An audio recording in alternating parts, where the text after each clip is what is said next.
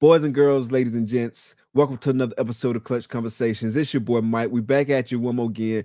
No, we're not live tonight. Tonight is a pre-recorded episode. We recorded this a few days earlier this week, but definitely appreciate everybody sliding through to check out the premiere of this episode.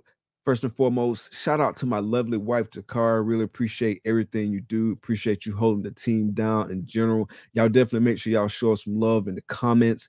Definitely don't stop there though. Show the channel some love. Hit this like button, hit that subscribe button, and smash that notification bell so you can get notifications each and every time we drop a video here on the channel. Shout out to the audio only gang as well. Appreciate all the love y'all showing us there on all the audio platforms. As you know, Clutch Conversations is available on all major podcasting platforms. That's Apple Podcasts, Google Podcasts, Spotify, and more. Definitely make sure and check us out. And when you're checking us out on your favorite podcasting platform, please be sure to follow, rate, and leave us a review. We really appreciate the support. Really appreciate the feedback. Speaking of support, if you're involved in this reptile hobby in any shape, form, or fashion, make sure you're supporting US Art and US Art of Florida. The link for both of those organizations are in the description of this video. Definitely make sure you support those organizations because they help protect our rights as reptile keepers.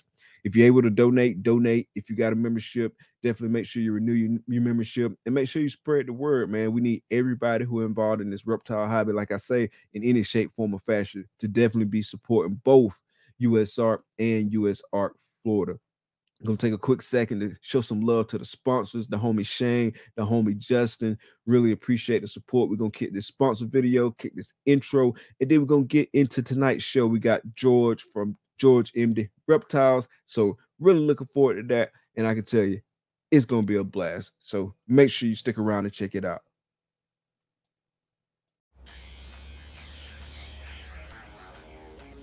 Big dreams start in small towns. Small Town Exotics is a family-ran business that specializes in high-quality ball python morphs, western hognoses, and select leopard geckos. They are proud members of US Art Florida, and the Orient Society. Stay connected with Small Town Exotics on YouTube, Instagram, and Facebook. Witness their journey as they grow their business and showcase their animals to the world. Thank you, Small Town Exotics, for sponsoring the show.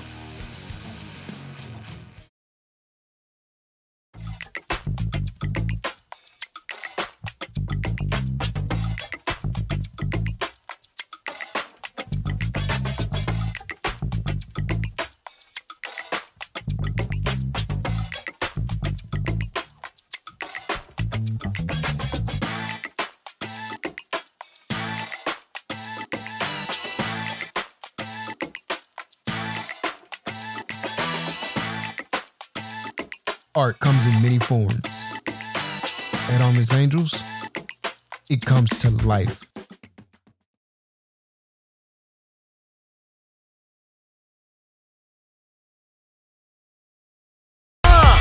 Baby, baby, won't you listen to me? I got that flavor, I know you're dying to feed. I ain't no dancer, just got some hip in my feet. Now throw your hands up.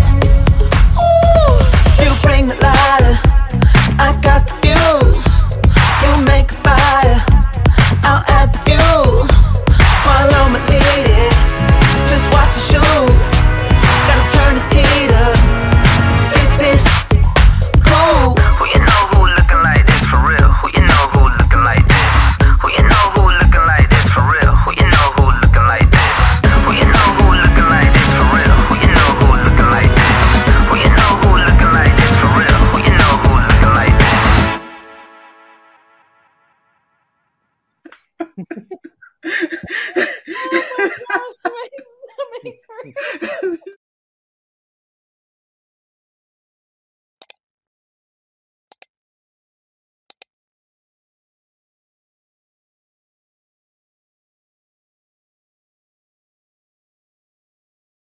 Hey, what's up, man? How's it going?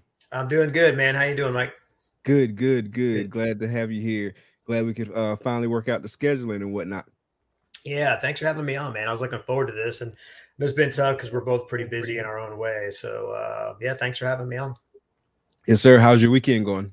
Pretty good. You know, usual weekend, work my regular job, and then most of the day today was spent in the reptile building, cleaning cages, and still kind of unwinding a little bit from Daytona and organizing a little bit because, as we sell animals, we're always still shuffling things around. So still kind of getting everything. Usually that weekend after Daytona, everything's back to normal, So, but yeah, that was it. Just cleaning and going through some clutches. We had some more stuff hatch out while we were gone. So we're putting those babies up and just kind of preparing for more that are coming. So, yeah, pretty busy day. And tomorrow will be the same. Nice. Yeah, I know getting back last weekend. So we got back Sunday. We left Sunday afternoon, got back probably around, I don't know, let's say 3, 4, something like that. But anyway, getting back and just kind of getting back into the groove of things and like getting the cleaning done, getting the rodents cleaned and all that, and just kind of like catching up. Like I had a great time in Daytona, and I do it every weekend if I could. But you do have to get back into the routine and just like kind of like get things going back how like they normally go. And so yeah, we definitely had a lot of work when we got back. Yeah, same here, man. It's like it's so much fun being there and hanging out with everybody. But that drive back home, once you get to that certain point past the Ocean Center, for me, I'm only 45 minutes away. But as I get closer to home, that's when the reality sets in. I got hundreds of animals to clean and feed, but we don't feed the week before Daytona. Just it's better that way, so we're not having a lot of messes. Water's fine, but we back off feeding that week before, just so we don't come home to a big mess, and we don't want the animals being in it. So we'll do that, and it's not quite as bad. Just organizing, unpacking, and all that. So, but it's worth it. I would do it every weekend if we could. It's a lot of fun hanging out with everybody there. Yeah, most definitely. Yeah, we did the same thing. Didn't feed the week before, just so we wouldn't have that big mess coming back. Yep. Smart. Yeah. Cool. So real quick before we get too deep into it, so tell us a little bit about your background. Is this your first podcast? Second one. Okay. Yeah, I did one last year with MJ. So okay, sweet. Yeah, we did one. I grew up in Florida my whole life, and down in South Florida, we were around animals all the time. I was always catching reptiles, box turtles, ringneck snakes, things like that. And then, as I moved up to Central Florida when I was, I think, 7, still had the interest in reptiles. I always have. And a friend of my dad's had exotics. And I'd never seen exotic reptiles before, just a few things in a pet store. So he was doing small scale importing of exotic reptiles. And that was the first time I'd seen anacondas and reticulated pythons. And at that time in the 80s, you were seeing stuff come from all over the world, in one location. They would get African shipments, South American shipments, Indonesian shipments, all within 2 to 3 weeks. So you would see a variety of animals from all over the world. And it was fascinating to me to see all this stuff that I had only seen in books or on TV at some point. But then I started getting into the exotics a little bit more. So I've had reptiles my whole life. As far as the ball pythons, we had some in the late 90s. But there weren't any morphs at that point that were affordable. There was an albino.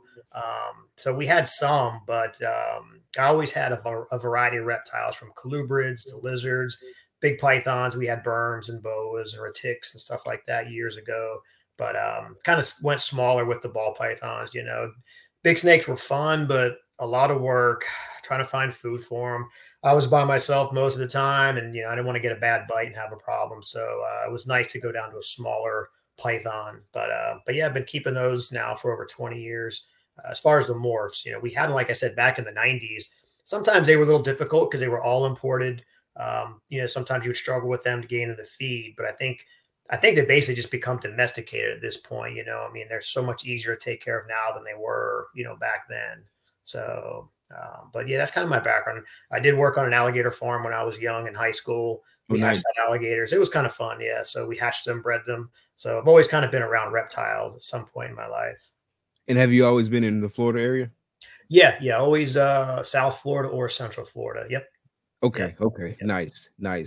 So when you first started working with the ball pythons, was it just purely on a keeping perspective, or were you looking at breeding at that time? I was kind of looking at trying to learn how to breed. The ones that we would get imported, a lot of the times they would come in gravid. Back then, they weren't really farming them as much. They would just ship everything in, babies and adults. So we would find the gravid females, and you could get them pretty cheap. And then they'd lay eggs most of the time when we were hatching them out, but no one was really breeding them back then. So, but they were easy to hatch. A little different than some other python eggs, but. Then as I started, yeah, it was around I think 2001. I wanted to start breeding them because I had bred a lot of other species of reptiles in the past, and yeah, they did fascinate me. Seeing the albinos and seeing the pieds, yeah, it was definitely fascinating to me. So yeah, my plan was to get my first morph that I purchased was an albino, and I think it was 2,500 at the time, which was a lot for me to spend for a snake. But I bought that snake and I bought a head and then just raised those up. And, that rest, I guess, is kind of history, kind of built it from just those two snakes, but it's fun, and I guess as time gone on, I still always had interest in other animals because I do keep other species, too. I keep other species of pythons, tree monitors, colubrids. So it's not just ball pythons, but they do make up the bulk of my collection. Nice, Yeah. nice. So thinking back, like when you were first breeding, like did you just kind of do things by trial and error, or did you have someone kind of like who had done it a little bit and gave you like tips and tricks? How that worked? Yeah, I mean, a little bit of both because, some other python eggs were different to incubate. But in Central Florida, there was a really good group of old school guys, like old timers. So they had already done a lot of work, and they were already breeding stuff that wasn't common in the pet trade. Like they were friends of mine at the time breeding Timor pythons and Indian pythons and things you just don't even really see that much now. So we already kind of had a network of old school guys because there really wasn't a lot of internet information back in the 90s and late 80s. You had to pick up the phone or meet somebody. It was a little bit different. Information wasn't as easily accessible as it is now. So I had a couple of old school Florida guys that kind of helped me out a little bit, and they learned from trial and error, building our own cages and learning how to incubate, without killing the eggs. So yeah, it was a little bit of both. And some of it was trial and error. I built my own incubators and I've made a few changes over the years, but they're pretty much the same as they were when I built them 20 years ago with just a few minor changes I made. But I guess a little bit of both. Nice. Who are some Yeah. of those old school folks that helped you out at the beginning? I don't know if you'd even know any of them. There was some old guys from Florida. One guy's name was Larry Grosky. I'm trying to think of some of the other Butch Tisher. There were some old school guys. Most of them aren't alive anymore. This goes back quite a ways. As far as the ball python guys, Dan Wolf was a pretty good guy. I worked with him early in about 2001. He helped me out a little bit. But like a lot of those old school guys used to go to the Central Florida Herp Society meetings, and those were organized by Wayne Hill, who does, the big show in Daytona. So he was always involved in reptile shows even before Daytona, and he had good speakers that would come up there. But a lot of the old school guys just met there and talked about, their experiences, what's working, what's not working. I mean, there were guys incubating python eggs over straight water back in the mid 80s, and it worked fine. They just elevated the eggs above water and they were hatching them out perfectly. And a lot of people would think, is that even possible? But it actually works really well. I don't do that now, but a lot of those old school guys, those pioneers kind of in Central Florida, figured out some really interesting ways to not only breed and hatch out eggs successfully pretty consistently, not just with ball pythons, but with a lot of other species of snakes. And a lot of it was just trial and error back then. Nice, nice. So when you first got into the morph game, you said it was albino was the first morph you started working with? Yeah, I bought one albino ball python from Dan, and then a het, and then I'm trying to think of what I even got after that. I think I got like a few pastels after that. There wasn't much out there at the time that was under $10,000. Everything was so expensive. The market was booming, and I just wasn't that confident to spend that kind of money on a snake. But start off with the albinos, raise them up, and I was using at the time just a little styrofoam incubator that I had used to hatch other snakes out. So, I had some success with them. I did one clutch I ruined. And, as it started to sink in, which is normal before hatching, I squirted it with water and I killed it. I just killed the whole clutch. Like, can't do that again. So I kind of made a mistake. But after that, I've never had a mistake. I've never done that again. So, but I still use the same incubators I've been using for 20 years. And they work pretty well. But start off with just the albino. And I still have the female het that I purchased back then in 2001. I still have her now. Oh, wow. Nice. I don't really breed her. I just keep her there, kind of sentimental value. But she's the only snake that I've had that long, and I still have her. So I just kind of hang on to her for that. Nice, nice. Yeah. So that's actually a good segue because you were talking about like spraying the water on the eggs, and so that ruined it. Because I did want to talk about like some of the challenges you had early on. So can you speak to some of the other challenges that you had early on? Yeah, I'm trying to think. that was one at first for me, was just keeping the eggs, humid, but not getting them too wet. For me, like some of the challenge, I had to build most everything myself. I built my own racks. I bought the tubs from friends, but I had to build everything myself. I was really limited on space, so I couldn't keep the animals I wanted to keep. Back then, just trying to think, back then, like I said, the accessibility just wasn't there. You just couldn't go online and find what you wanted back then. Really trying to find animals back then could be difficult. You really had to do a lot of legwork versus now. You can go on Morph Market and pretty much find anything you want, any species you want. It wasn't like that back then. And, back in the 90s, most everything was imported.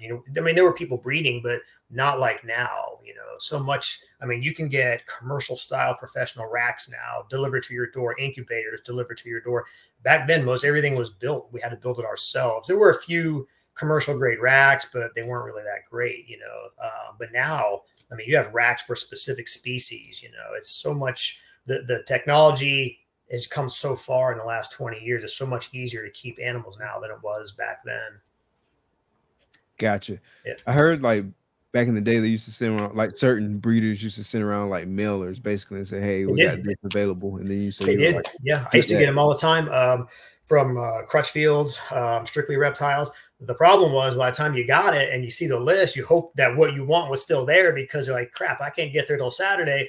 And you call them up and say, hey, you still going to have those Indian pythons? Or you still going to have this? Because I'm 3 days away. But that's what they used to do. They would send out a mailer to you once you're on the mailing list, and you would see just all these really cool species. And like I said, you would just hope they were still there in 4 days when you got there, because back then we would make a little road trips on the weekends, and we would hit 3 or 4 different importers, just to see what they were getting in.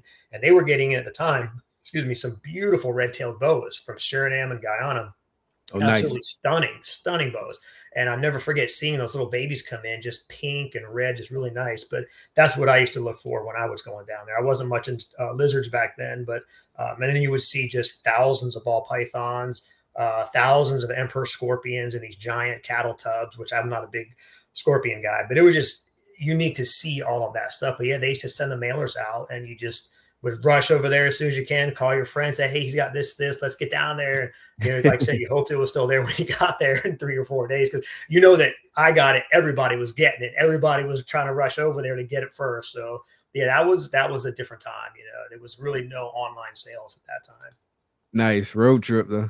That's what it was. It was a great time because you never knew what you were going to come back with. We would go down to Miami or wherever and come back with bags of stuff, and you didn't know what you were going to find, at the time, what kind of condition it was going to be. Or if you got really lucky, you were there when the shipment was being there unpacked. And that to me was like a golden ticket. Like when you see those crates come in and they're off like, oh, can I help? I just want to watch. I want to see what's coming out, like I want that. But that didn't always work out, sometimes, because they would get the shipments in from Miami and then drive them back. But if you happen to be there when they were unloading the crate, man, it was like Christmas time. You could see all the hand-picked cherry stuff that you could get out of there. It was really nice back then. Nice. Yeah. So what's one of the coolest things you picked up?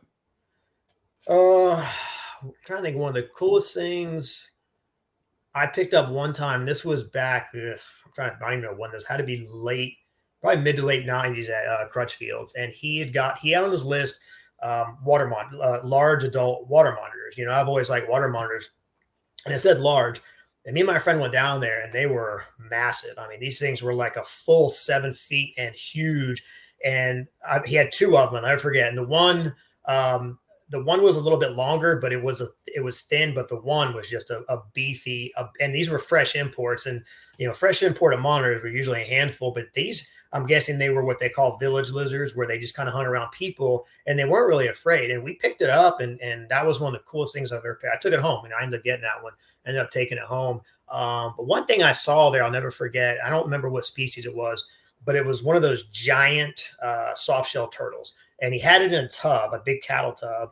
It had to be close to 80 or 90 pounds. It was massive. And I've seen big soft shells. I've held big turtles before, but this thing was, I think they said, in the 80 to 90 pound range. I don't know where it came from, but that was one of the coolest things I've ever seen. But the coolest thing I took home was that giant water monitor. And I had it for years, and it was actually a very handleable lizard for coming, straight out of the wild. But that was probably one of the most unique things. Everybody, my friends that saw it, they were shocked that it was so big and handleable at that size. It was, instead of full 7 feet long, big lizard. Nice. You said how How long?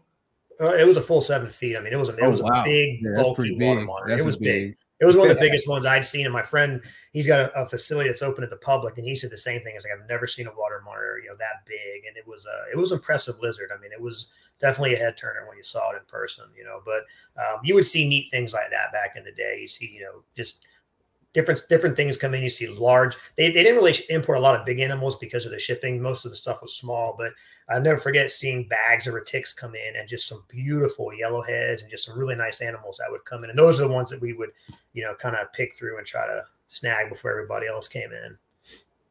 What'd you keep the water monitor in at the time? I had a big enclosure, actually. It was a 12 feet long by 4 feet wide and 6 feet high with a full-size door. And I had a building with 4 of those, 2 on each side.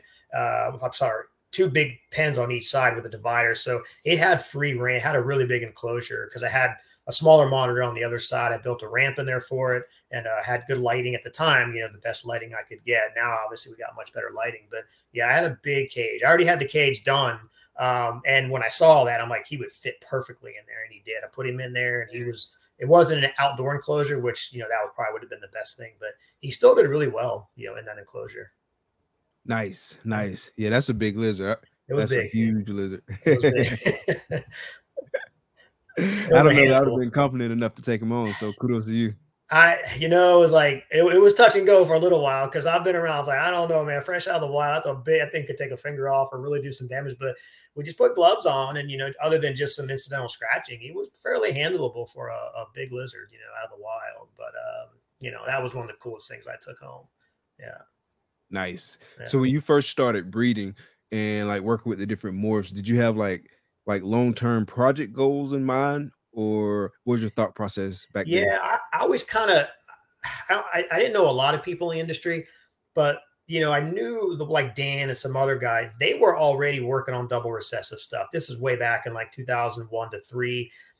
I kind of stayed away from the Kodam, stuff at the time, just because I knew a few people that knew a lot, and they knew ultrasounds were being used. We knew a lot of this Kodam stuff was really being cranked out in some high numbers. So I was always more interested in the double recessives anyway at the time. I just really couldn't afford them. But my plan was just to kind of stick with double recessives and recessive gene animals, then mix in a few Kodams here and there. And I've kind of stayed with that. We're mainly, recessive and double recessive based, with a few genes I do mix in there. I don't use an ultrasound. I'm still kind of old school, and I'll palpate and just watch the females. I probably should get one, but that was my goal, was to do that. I never wanted to have a lot of animals. I didn't want to have a warehouse full of snakes. I didn't want to be burdened with that. I just wanted to keep it kind of small. I always thought 80 to 120 clutches a year would be enough for me, and that's a comfort zone for me. I can handle that by myself.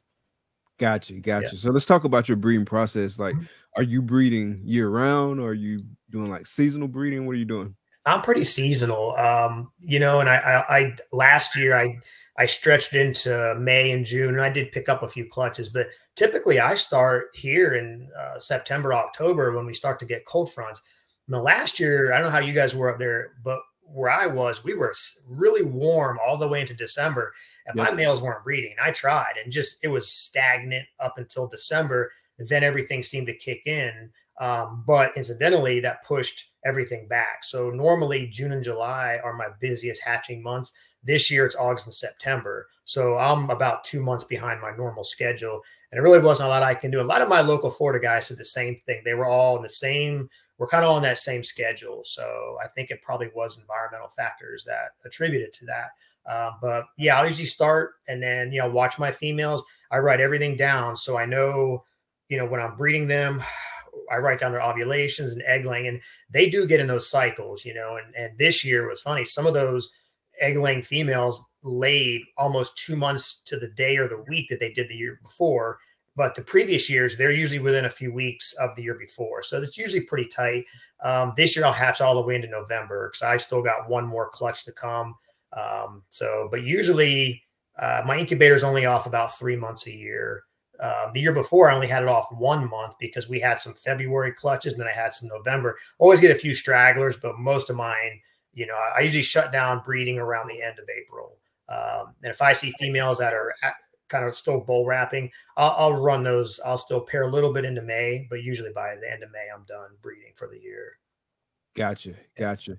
So, I really don't have like a normal quote unquote because Uh-huh. this is only like season 3 for me. But like last year, I did have like a good bit of like late clutches, but Mhm. this year it feels like proportionately speaking, more of my clutches are a lot later than they were Yeah. last year. Like I got like so I've hatched 5, I've got 8 in the incubator, and what is that, 13? And so I'm waiting on 6 more Okay. to hit the ground, and 2 of those girls have not had their prelay. One's in prelay, one is probably a few weeks out from prelay.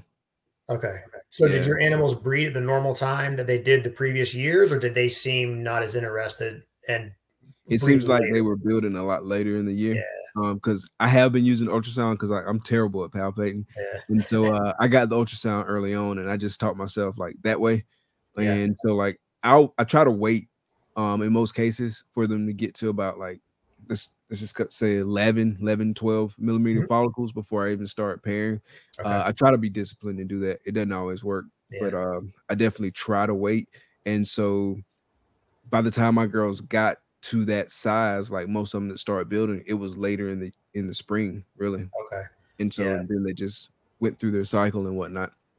Yeah, I felt that I had the same experience when I got my big, push of eggs and ovulations. It was just so much later than it had been the previous years, and I could kind of see it coming with the way the breeding had gone. It started so much later for me than it had in the past, but that's just the way it goes. You really can't predict.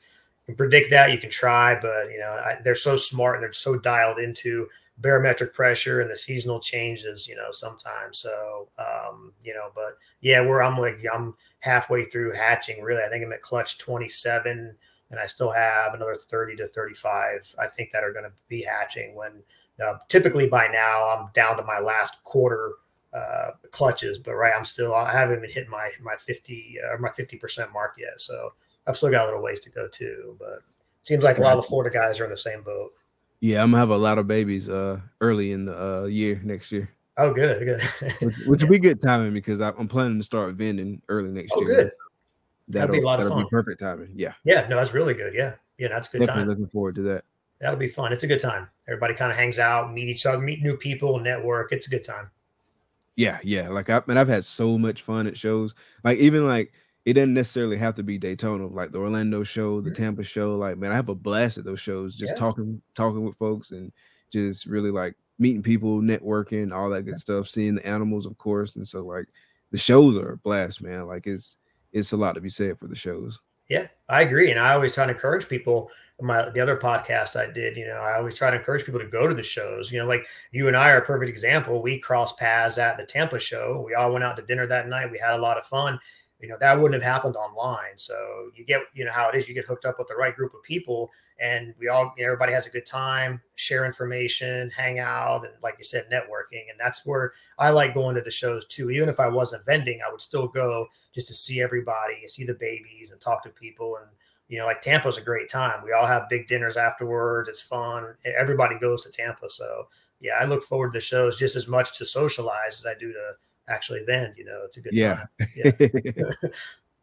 Yeah, and don't get me wrong, like, social media has its place, and, like, I've It made, does. like, some really good friendships on social media. In Mhm. fact, it's some so good sometimes, like, when you meet them in person, you forget, "Hey, this is the Yeah. first time I met you in person," like, Yep.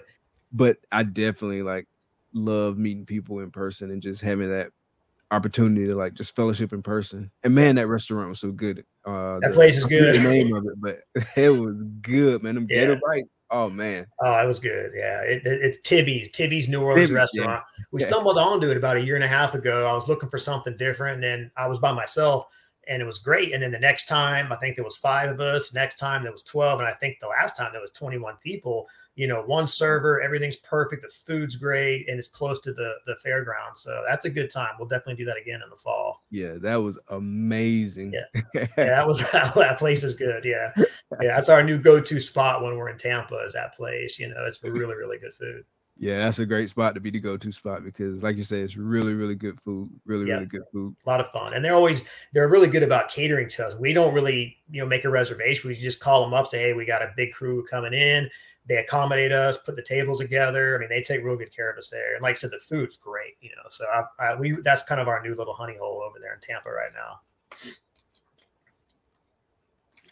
So when you're breeding, like how many locks are you trying to get, like with the male and the female, and at what point do you throw the male in there? I usually shoot for when I start to pair. Like I'll look at the pairings I did with that female last year, and when she ovulated, I still shoot for 4 to 5 pairings with a female, and it seems like a lot, but I'm not using an ultrasound just to kind of try to make sure that I can, she's going to become gravid. So I'll still go for 4 to 5 breedings once a month. You may miss a month because of a shed between the two snakes, one or the other, but I'll still in that say 4 to 5 month breeding period, a target at least 4 to 5 pairing or 4 to 5 pairings at least. And then I'll give him a week off, week and a half, then pair him with another female. I don't push my males too much. The most females I'll pair to one male will be 5 to 7. That's about it. If I have more females for that project than that, then I'll just use 2 males. I'll have another male, for that project. Like we do a lot of ultra male pied stuff. So I'll have 2 different males I'm using instead of really pushing one male too much. I don't want to do that. So, and then if I start to see the follicles or start to see them swell up, then that's it. I'm done. I'm confident she's going to ovulate. And then I'll just kind of put her off to the side and mark the tub. And then that's it, but just kind of keep an eye on the males, make sure they stay healthy throughout breeding season. Gotcha. Yeah. So when you start pairing your males, like, are you waiting on weight? You waiting on age? A little bit of both? A little bit of both. I know I've had one of the smallest males I've ever had breed was 560 grams. He was a great breeder. And he was a phenomenal, I still have him. He's still a great breeder, but he actually gained weight through breeding season. He finished breeding season. He got 6 clutches out of him. He was 800 grams, when breeding season was done. That rarely ever happens. So, but I usually a little bit of both. I kind of like them at least in that 700 gram range where they have a little bit of weight. This coming season, all my key males are going to be, they're already over 650 to 700 grams. I've never really pushed the males too hard. I tried some 500 gram range animals, and it's kind of like they'll court a little bit, but they're not the best breeders. But I kind of find that 700 to 800 gram range is the sweet spot for me. When breeding the males, and they're just a little bit bigger too, a little bit more body weight. That's what I've seen too. Same. Thanks again too, like with that one male, that we were talking about that went off food. So he ate his like 4th meal in a row early this morning. So Good. Yeah, man, I was worried about that guy. Like I said, he was losing weight and stuff. Yeah. He never even locked up. So it was a little weird. Like he wouldn't eat, he wouldn't breed, he wouldn't do anything. And then, like I say, he started like dropping weight, but putting him in the water, washing him off, changing out everything and putting him in a different room worked like a charm. Like the very first time I offered, he just wrapped it. I was like, yes. That's what you said. Yeah, because from what you said, it was what, a 4 or 5 month, 6 month time frame where he had not eaten, right? Yeah. It was a while. Yeah. It was a while. And so I was super worried. Yeah. And so for him to just like hop on it the way he did, and he's hopped on every single one just like that. Like That's bam, good. bam, bam. As soon as you offer it, he don't think for a second. He just gets right on it. And so I'm like, yeah. So we'll put I think he was like at maybe like 4 or something, but we'll just wait. Like I kind of want to get like a whole bunch of weight on him, and then we'll try and see if he wants to breed again. I mean, because I definitely want to breed him. Cypress Spectre double hit hypo climb. Okay. So I definitely want to breed him, but I don't want to push him before he's ready, and so I can wait. It'll be all right. And if that does happen again, if he falls into that cycle of non-feeding, that will probably work again. Just separate him, clean him, put him in. Because I've had other friends that, I've told that too, and I was like, it could be a 10-gallon aquarium. Just get them away from the other snakes, clean them, wash them down, something different. And like your snake, it just changed his whole mentality. And he just, like you said, he went right back on feed immediately. So it works good with males. And also, with females that lay eggs, I wash all mine off, clean the tubs out really good. I tend to just put newspaper down for their first feeding, get them back on feeding again. Then I'll put the cocoa, back in again. So I do this. It's similar with the females. I just don't separate them in a different room. But if I get a male like that, I'll just bring the male in the house, away from all the females, and just clean them, different container, and just like, your experience, usually they jump right back on feed, right away. So I felt that was work because you said he seemed like he was normal. He wasn't passing any foul stools. So it didn't sound like he had any kind of any other issues. He just, was needed to get out of that cycle and away from the females. And sounds like he jumped right back on again. So that's good news. Yeah, he jumped right back on. Yeah, I was so happy. Little things make us happy. That's one. When you see a snake finally feeding after a hunger strike for 5 months, that's something that gets us excited, So. Oh yeah. I was a proud pappy. Yeah. So you feed live? I do like fresh pre-killed. So Okay. I just buy live and then I just stun them, kill them, and then feed that way. I just don't have the room to feed or to freeze, that many animals off.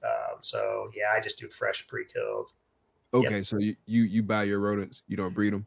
Yeah, I don't have the time. It's a time consuming thing. And if I had time, I would. I just don't. Yeah, I don't have the time for it. So I have to buy mine.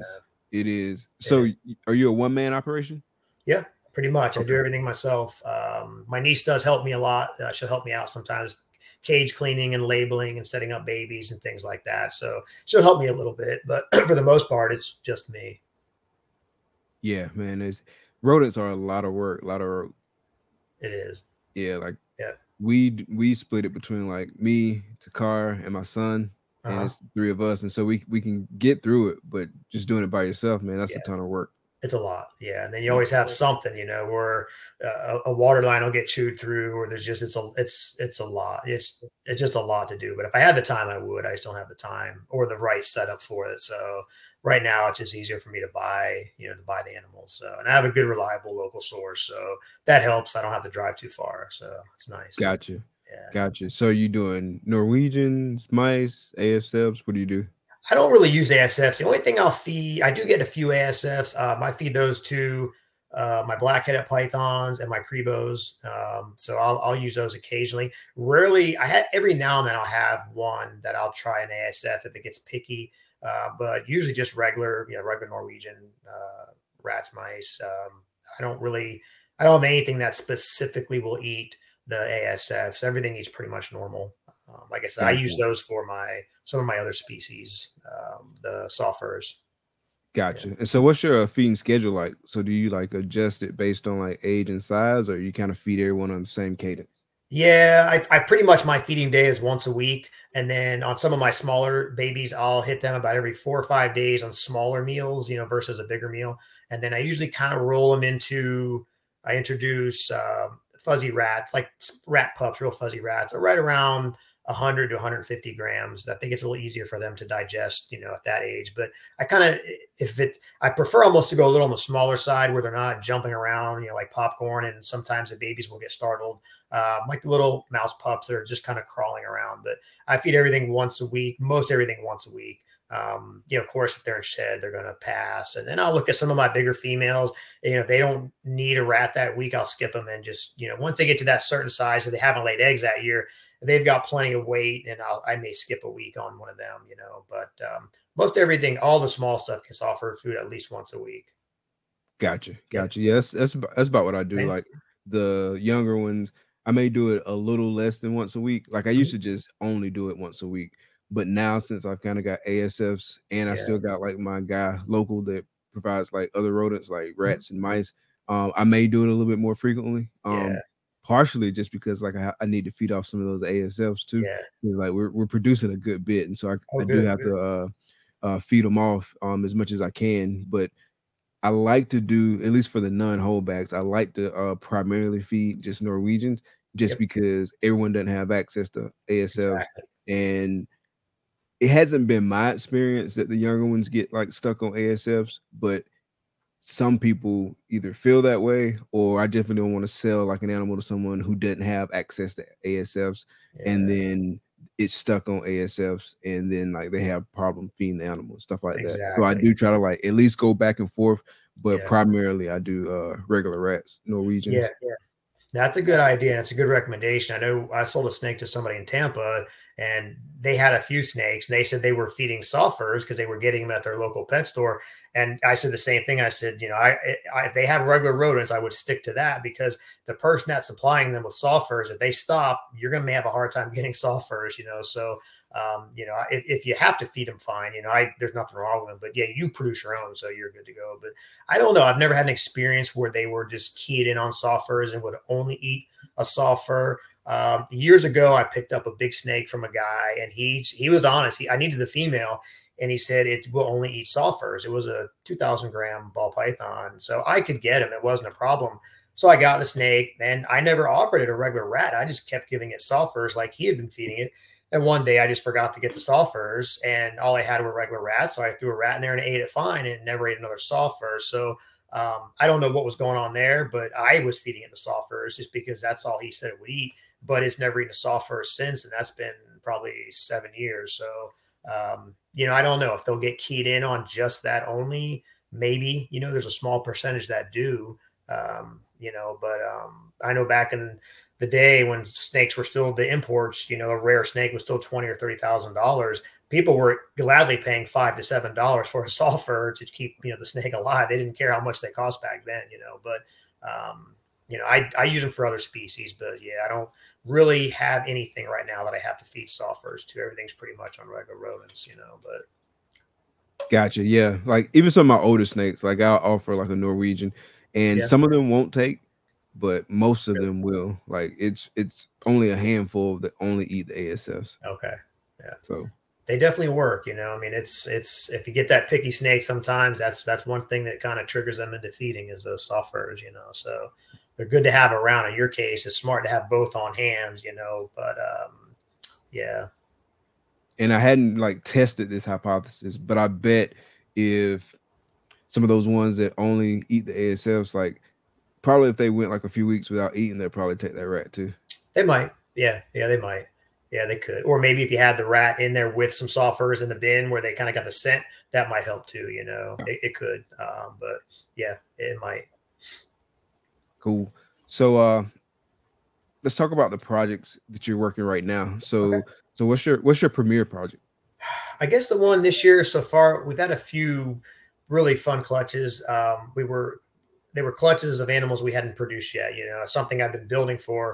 We had a couple in Daytona, was the VPI Xanthic Desert Ghost. So we were able to hatch out 2 females so far.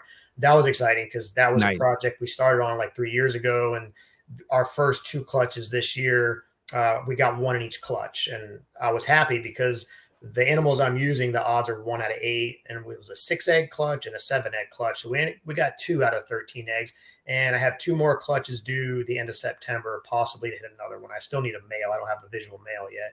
So that one was pretty exciting. And then when I returned from Daytona, I knew I had some clutches that were going to be pipping the moment I pulled out of my driveway. And sure enough, when I came home, I looked in the incubator and I could see them. So we ended up with Orange Dream, Ultra Male Pies, and Yellow Belly Ultra Male Pies, 2 separate clutches. So that was exciting. Yeah. And they came out with a lot of pattern, really good color. And as soon as they shed, I'll post some pictures. But we started on the Ultra Male Pied combo project a few years ago. Now the females are up to size. So now we're in a situation where we can make, ODs, yellow bellies, and maybe OD yellow bellies.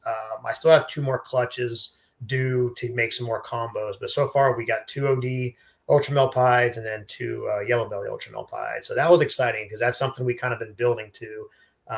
And then we maybe have some Desert Ghost Pied stuff coming later in the year. So those 3 clutches were probably my most exciting because it's stuff we've never hatched. And stuff that we, made the pieces, raised them up to breeding, and now we're finally getting eggs from that group of animals. So those are pretty exciting. So in terms of like animals you got in your collection, is pied like the recessive that you've got the most of, or is it another one? Probably, yeah. I'd say mostly pies. We didn't do a lot of clown this year, but next year we'll have a lot of clown stuff. But I work with, Desert Ghost and then Xanthic, clown, pied, tri-stripe, ultramel. So mainly most of the recessive stuff. But yeah, I do quite a bit of pies. Even some of them just regular base gene pies because we seem to sell those pretty good at shows. So I always like to have just regular basic pies on hand. But I'd say pies Yeah, at least 60% of the collection, and then a decent amount of clowns, and then ultra male is probably my next most popular. Gotcha. Yeah. So what route are you taking the ultra male other than the ultra male pod?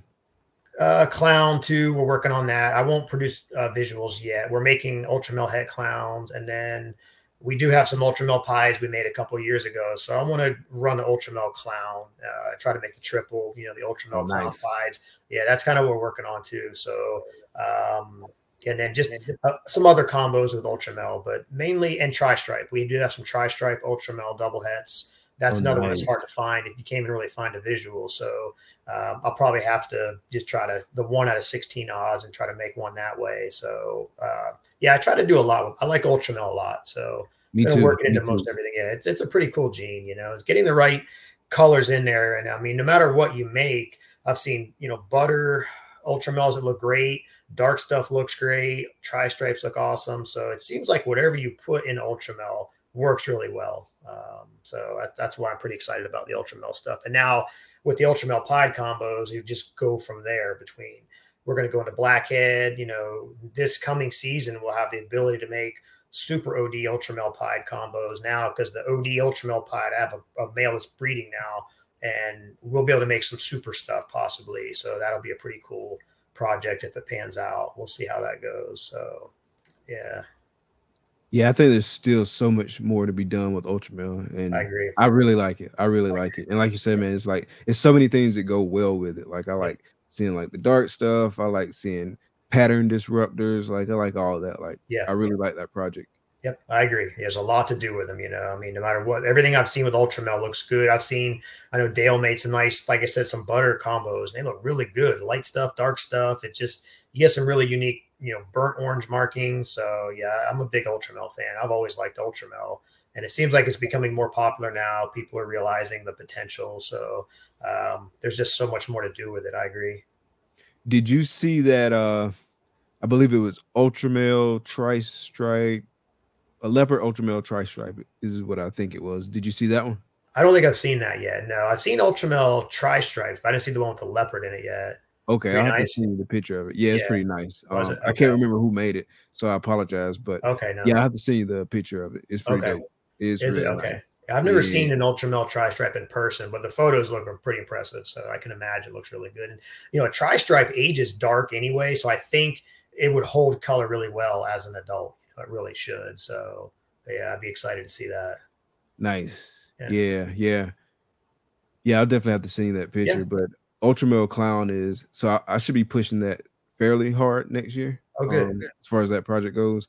Okay. Like hopefully my male is ready to go. And I probably like have a backup male for it too, just in case like one of them isn't ready to go. Yep. I've got like a double visual male, and he's probably at like 500 now. If my girls kind of build like around that like same time frame, then in theory, as long as that guy keeps eating, he should be good to go. But I do want to have a backup male just in case, because like I've been burnt before, like not having a backup male. And so if I can have like a backup male to kind of like split the load, or if he stops breeding, then I can put that other one in. I want to do that just because I don't want to like be in the position that I was in before, to where I can't push that project forward and I gotta like go a different route. Like I want to give myself like as much of an opportunity to push that project forward as possible, because that's one of my favorite projects. And so I don't want to like lull in it if I can help it. No, that's smart. And I always recommend people, don't put all your eggs in one basket with one male. Even a proven breeder male, I always like to have a backup, because a year is a long time to wait for a project that you're serious about. And if that male doesn't breed, you're kind of dead in the water. You're trying to scramble around at the last minute and find a replacement. But I always recommend having a backup male, even if it's not the same caliber, but have something to give you an option or an opportunity to make those babies that season. A friend of mine was last year. It's kind of funny. We laughed about it, but I bought a snake from him, and then he sold me his the het version. It was a beautiful snake, and I wanted it as a backup. Well, his breeding season came around and the male that he was banking on wasn't breeding. And he's like, I got 6 females and he's not doing anything. I'm like, I told you, you should not have sold me. I told him, like, I wouldn't sell that snake yet. You might want to hang on to it till at least December, January. He said, no, my male is going to be plenty big enough. And it was, I think, February. And I said, you sure don't want that snake back? So he kind of missed, a big part of his breeding season because he sold the snake. So I always think it's important to have something as a backup plan just in case, because you don't want to miss that opportunity. Like you said, if he doesn't decide to breed the right way or he takes time off, then you're kind of can be a year behind on that project, if you can't. And it's frustrating because if it's a key male, sometimes, during breeding season, those males aren't available. You can go on Morph Market and find one because other people are using those males as well. So yeah, I would think it's a good idea to have a backup of some kind, going into breeding season. 100%. And like one of my favorite things to do is like plan for like the upcoming season because it's kind of like building a roster, like a sports team roster, right? Because what kind of like plays you want to run, what kind of game plan you want to run. So you got to look at your players and like where are you missing people, where are you missing a player, and like you got to have a backup in there and just kind of like think through that and like put yourself in like the best position to be successful. So it's pretty fun. Like, it is. No, you're right. It's a lot of planning and organizing and coordinating because you're right. It's exactly the way it is, and then that can all change quickly if you see an animal posted online, that you want to make it like, damn, I want to change some things now. I got those animals, but I wasn't thinking about putting them together, but now I may, so yeah, that can still change. But no, I agree. It's fun to just kind of prepare. And I think we're in that stage right now where most of us probably already know what we're pairing, but little things may change, so we're still there's some things I'm still working on. I'm sure you are too, as far as pairings and, what's going to happen if he doesn't breed these girls, what else can I use? So you're right. There's always a backup scenario in case the first plan doesn't work out, but yeah, it's definitely a lot of planning that goes into the stuff for sure. 100%. And then of course, at the end of the day, they're animals. So they're going to do what they want to do. Exactly. No, you're 100% right. But yeah, it's fun. Like I really enjoy it. Like, and it gives, like I said this a lot, but there's always like so much to look forward to. Like you're looking forward to the planning, you're looking forward to the pairing, you're looking forward to them laying eggs, you're looking forward to it hatch. Like there's so many things you're looking forward to. You're looking forward to the animals grow up. Like it's just like you're constantly having something to look forward to and be excited about. So that's one of my favorite things about it too. It's just like really always constantly having something to look forward to and be excited about. Yeah, and it is. And when you see those projects finally come to fruition, it does. Like when we had last week the ultrapied yellow bellies and ODs, that was 3 years ago. I started that 3 years ago, made my own heads, and now they're laying eggs. Now I'm getting it. So I look at those snakes in my hand. I'm like, I was thinking about making you 3 years ago, and here you are. Here it is. And I know you're getting to that point where you're over 100 animals now. Yeah, about 120-ish. Okay. Yeah. So it grows fast, but it's fun. Like there's always something to look forward to. Watching your babies grow, watching new stuff hatch out, trying to decide, what you want to hold back, what you want to sell. That can be the hardest part. It's just, what do you want to sell? What do you want to hang on to? So you'll find that out. That's to me the worst part. It's like, I want to keep it, but do I need it? That to me is the most difficult part. Just hand picking the stuff that you want to hold back. But it is fun. You're right. There's always something to look forward to. Yeah, like I got like washed on a project last year. I only really had one opportunity in the DG clown project, and it was like a visual combo clown male to like a visual combo DG female, and she ended up laying like maybe 8 or so eggs. 7 of them were like slugs. One looked like it could have been a winner, and it did well like all the way up until like about 2 days before I expected it to hatch, and then it just went south quick. And so like I didn't get anything in that project because I was at least hoping to have those double heads growing up in the rack. But this year, like so far, my first DG clown project clutch has been successful. Like I only had 4 eggs, but like all 4 were females, and 3 of them were like visual combo clowns. Oh, good. And all of them are 100% het DG. And then like I got like 1 leopard double het DG clown. But yeah, I was pretty excited. So I ended up having, and I might have mentioned this in Daytona, but I ended up having like a leopard inchy yellow belly clown het DG, spot nose inchy yellow belly clown het DG, and a inchy leopard clown het DG, and then like I said, that leopard double het. And so I don't know what I'm gonna do. if I'm gonna keep all of them or if I'm gonna sell one of them or two of them. I don't know yet, but I know they're that all spot females, nose right? girl ain't going nowhere. They're all girls. They were all Oh, females. zero, Yeah. 0.4. Yeah. Yeah, I'd hang all four of those. You know, I mean, those are worth hanging on to. You know, I would think, and you're going to be guaranteed to get some cool combos out of that. And you know, even with four females, you know, if all four go, still with double heads, you know, the odds can double. I still have a lot of double heads, and you know, they can make or break you sometimes. You know, sometimes you know you're hitting on all cylinders, you get a lot of visuals. Other times you don't, but yeah, those would be tough to sell. Those have got some pretty good genes in them. I'd probably hang on to all four of them, you know. But Yeah, I'm really like seriously considering like, man, I might as well hold on to all four of yeah, them. And that's probably where I'll land to be honest.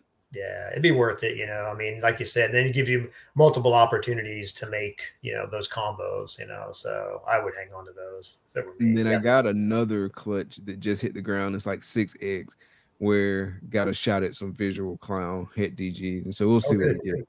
Okay. But it's not as many codoms in the mix, but spot nose is in the mix. Oh, that's good. Yeah, so That's a good one. yeah, we'll That's see. good. We'll see how it goes. I really think that's all that guy like I'm trying to think in my head, but yeah, that's all that male did for me this year. I didn't stretch him too far because he was pretty young, but Okay. next year he's gonna be ready to go. Good. That's Yeah, good.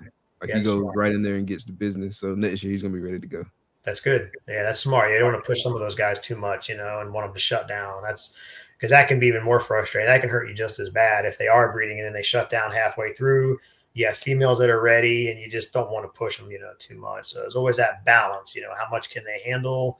You know, in the wild, they're moving around more. They're probably not as confined. So I'm sure it's a lot different, you know, there. But yeah, there's always that fine line between pushing them too much and, you know, kind of backing off a little bit because even if they're still feeding, it could still 4 to 6 month breeding season. It can take a lot out of a male, you know, it really can if they're pushed too much. So that's good. That sounds like an exciting project. You're making some good holdbacks.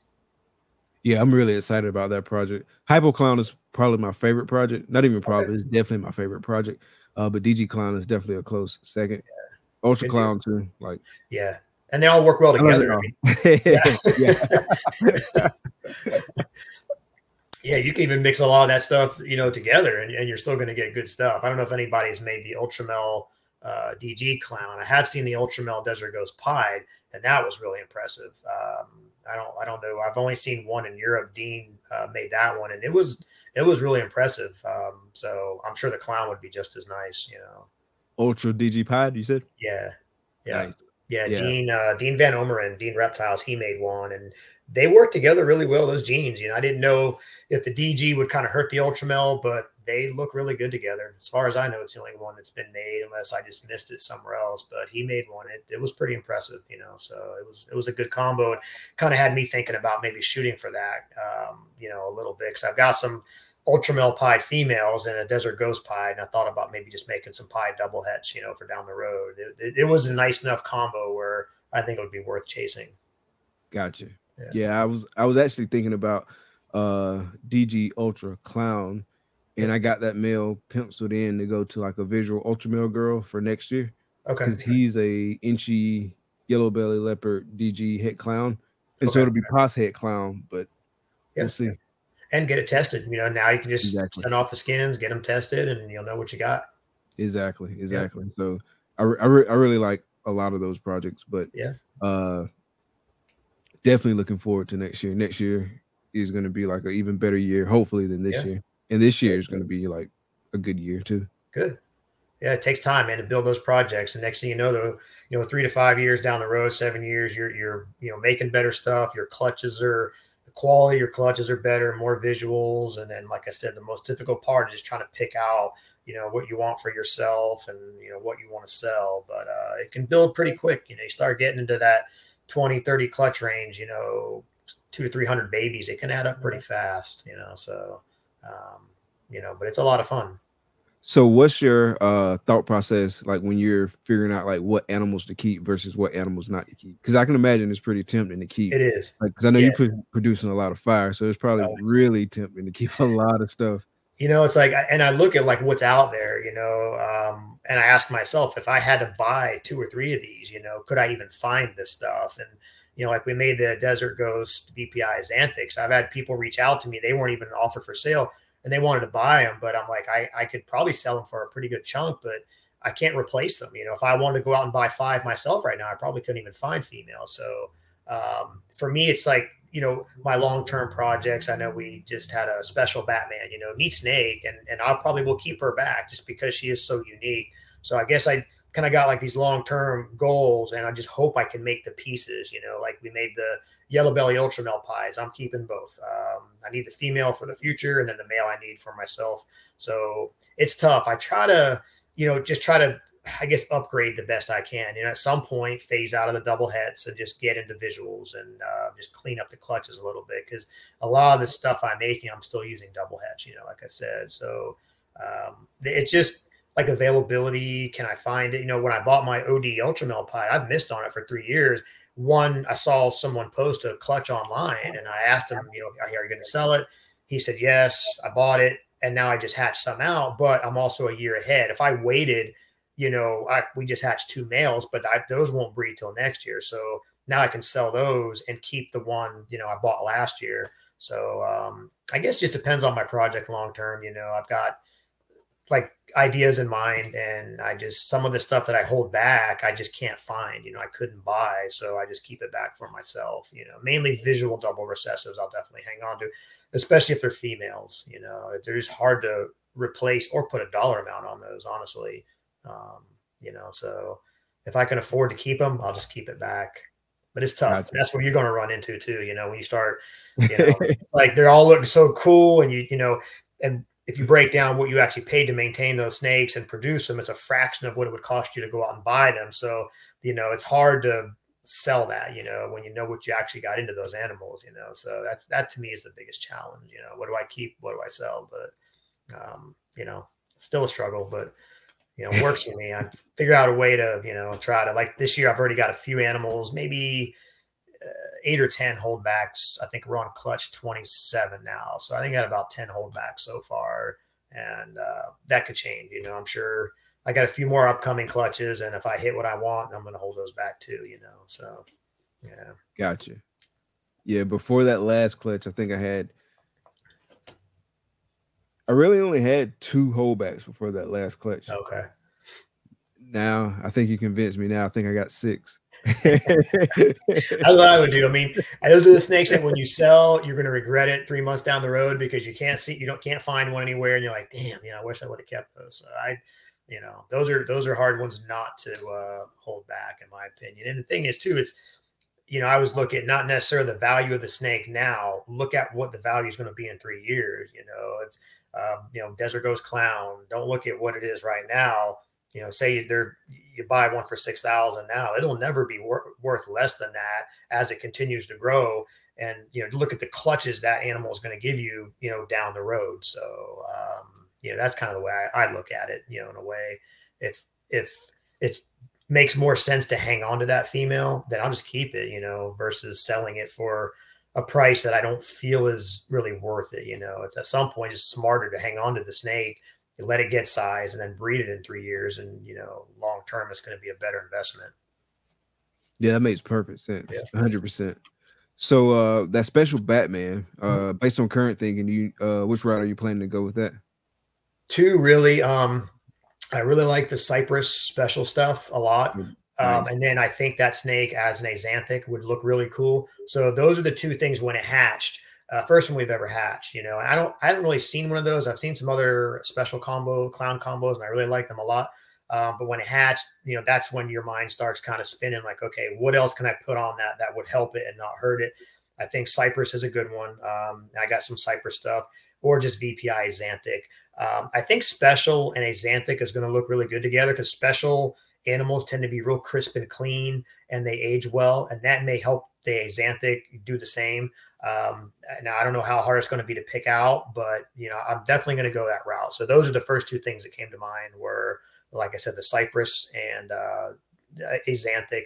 That's the only clutch I'll have this year that I can make that snake. So I won't have any more opportunities for that. When it was a 9-egg clutch, didn't have the best odds, because the male I'm using was a het that I made myself. So I only got one visual special clown. The other ones were just some other combos, but good female to hold back, you know, and then maybe in 2 years that will change. You know, maybe I'll see something else or decide to go in a different route. But right now I know of two possible paths. I'm going to take that snake for now.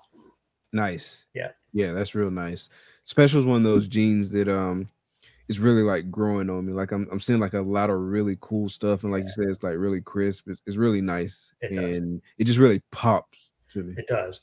Well, it's funny because back in like 2010, you know, we had specials and we were making crystals back then. You know, crystals were really popular. They're really pretty. They had like, you know, the blue eyes, kind of like a Lucy. It's in the white complex, but it had pattern. And I actually thought back then I was thinking about running it into clown and making mystic crystal clowns because a mystic crystal is really cool. And I never did it, but I just dumb luck. I kept my super special females. I just had them and I was just making, you know, Lucy's and stuff with them and different, you know, white combination snakes. And then I saw some people posting some special clown stuff and I had an inchy Batman. So I bred him to those super specials and made my own hets. So everything was a special. There was no doubt about it because the females were supers and I still have those. I'm glad I kept them. I just changed directions, made my own hets. And then that male I used this year to make that. And then the nice thing about those pairings, I was able to produce a lot of female combo specials that are het. And a lot of them are going to go this year. So my Cypress stuff will go to that. But yeah, the special, it's interesting because I look back in like 2009 and 10, a single gene special, it looks different than just a normal ball python. You know, a normal ball python, it as it ages, it kind of muddies up the colors a little bit and it bleeds. But a special is real crisp, even at 2,000 grams. They look different, you know, not like a fire. And you, when you're looking at them, you think there's something there, subtle. But when you put it into the right clowns, it makes a huge difference. You know, like I said, real crisp, real clean. They age really well. They add some nice colors and tones in there. So yeah, I kicked myself for not putting into clown in 2010, but I'm happy that I kept the super specials just to have on hand, and then was able to kind of do a 360 and make some hets and still be in the project, you know. But look back, one of those things, and you know, 12 years ago, I should have done it. You know, would have been in a pretty good spot now. But at least I had the, you know, the insight to kind of hang on to those girls for future projects. Yeah, that's really dope. It's a lot of like what I feel like are underrated like morphs. So what are your thoughts on that? Like what's the recessive that you think is underrated that you think more people should be paying attention to? That's a good question. You know, I still do think, you know, I see Ultramel a lot. I think there's still a lot of potential with that. I still think Tri-Stripes has a lot of potential, not a lot of it out there. There's a few guys working. I've seen the Desert Ghost Tri-Stripes are phenomenal. The Ultramel looks great. I've seen a photo of an Axanthic. I don't know what line of Axanthic. It may have been TSK. But either way, it was a beautiful snake. So I think that's one, because when people see them in person at the shows, they really like them a lot. And the combos look great. You just add some different color changers in there. I think that's one that a lot of people kind of have slept on. I see more people now jumping into puzzle. A few years ago, you know, a lot of people really weren't paying attention to it. One of my local friends, Barry, he always focused on puzzle years ago, you know, and now it's really starting to become more popular. A lot of people are getting into the puzzle combo. So yeah, I agree. I think there's some genes that people kind of overlooked, and, you know, now they're really seeing the potential. But I would say, you know, the puzzle, the Tri-Stripe, still Ultramel, I think has a ton of potential, would be probably the top three that I see that I think definitely needs a little bit more attention, you know, at the moment. I'm sure something else will pop up too, but yeah, I think those three still have a lot of potential. Gotcha. What about codoms? Any underrated codoms out there in your opinion? That's a tough one. I'm trying to think. I don't know. Got me on that. I'm thinking of what else to add in there. I'm not really sure. I've been focusing so much on the recessive stuff. You know, there's something new that's popped up. I've seen some pictures the other day of something really unique. I don't know what it was, but he didn't even say what it was. It looked like some kind of codon, but I'm not sure really what it was. But I don't know. I did see that really unique snake. I think I don't know how to pronounce their name. Something Royals, K. Christine Royals. And it was I think he called it the Goldeneye. Really unique looking snake. And I think it was a GHI blackhead Mojave Enchi, unusual looking ball python. It was such a strange looking animal, and funny because like all those genes have been around for 20 years and no one's really combined them until just this last year. really unique looking animal. And I've got the animals to make that. So I may try to make a couple of those. But I think there's still a lot of combos out there that, people need to experiment with. I mean, even the VPI Axanthic Desert Ghost, those genes have been around for 20 years. And, we're just now starting to see double visuals being made, a few combos.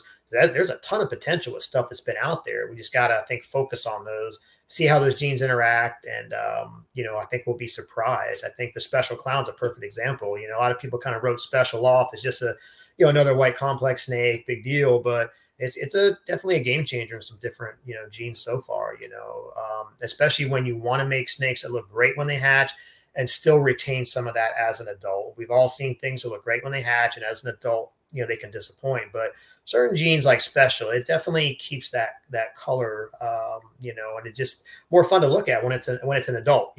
That's the key. Yeah. Sometimes babies look great and adults but that's what I think the future is: producing animals that look great as an adult too. I've seen the triple recessive clown, the Desert Ghost, Axanthic VPI, and we all saw it. It was a game changer, for the Axanthic clown DG stuff. And that snake at 1,000 grams still looks phenomenal. So I think a lot of people are going to want to dive into the stuff that's going to retain that look, as it gets older, and not muddy up or lose some of that color. So it's kind of a gotcha. So have you added any like new genes to your collection recently? I'm trying to think. No, nothing new. I only bought one snake this year. It was a OD yellow belly clown pied from my friend Ryan, a male. I needed that snake for some double heads because I have an OD clown pied, but I didn't have OD yellow belly. So I got that. That's the only thing I think I bought this year. I got a good friend of mine who's got 2 clutches, and I'm hoping he hatches what I want. So it's on my list. I already told him. I said, when it comes out of the egg, if it's a male, put my name on it. So, but that's a key snake I'll need. But I don't know. I've looked at Monsoon. I think Monsoon's got some cool potential. I mean, a lot of them, they look the same, but I think, as a hypo, it's going to look really good. I think if it interacts with Pied the way we want it to, it'll have a lot of potential.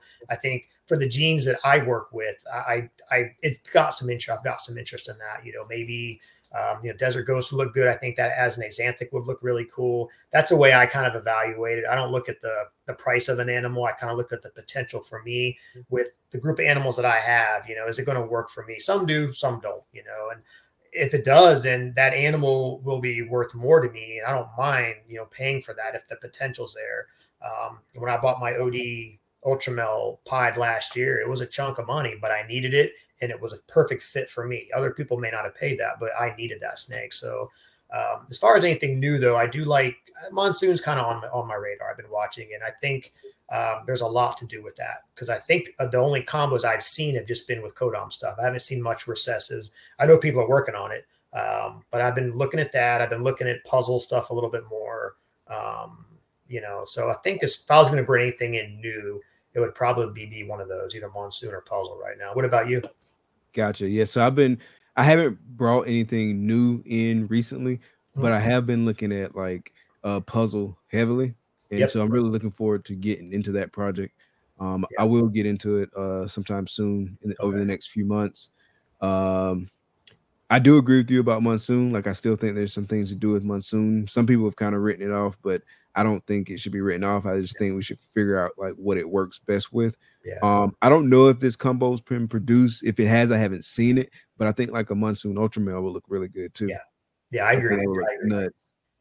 Yep. No, I agree. Cause like I said, unless I missed the photos, I just haven't seen anything double. I think there was a clown made, or the Moray clown. That was actually pretty nice. That was pretty sick. It was cool. And I just think that, before we write these things off, just dig into them. I mean, a lot of genes were written off years ago, red stripe and spot nose and special. They're right back in the mix now.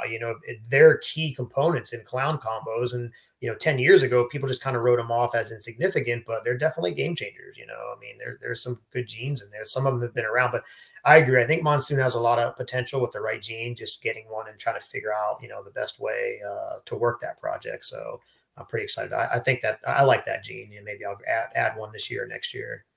But just like imagine like a Monsoon Ultra Clown. That would be nuts. It would be good. Yeah. I mean, that pattern is so unique. The downside that people say, well, they all kind of look the same, but that's the thing. It's a base.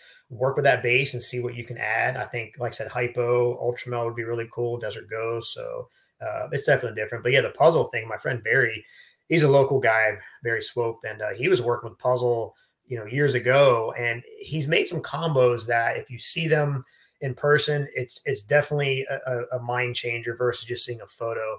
I wasn't this year in Daytona. Last year, I think he had OD Yellow Belly Hypo Puzzle on display, and we were just hanging out. And I was like, it was a phenomenal snake in person. Seeing pictures of those are one thing, but it was pretty impressive animal. So I think there's a lot of potential with that. I've seen the Ultramel, puzzles in person. They look really cool. So yeah, that's another one. There's a lot to do with still, I think.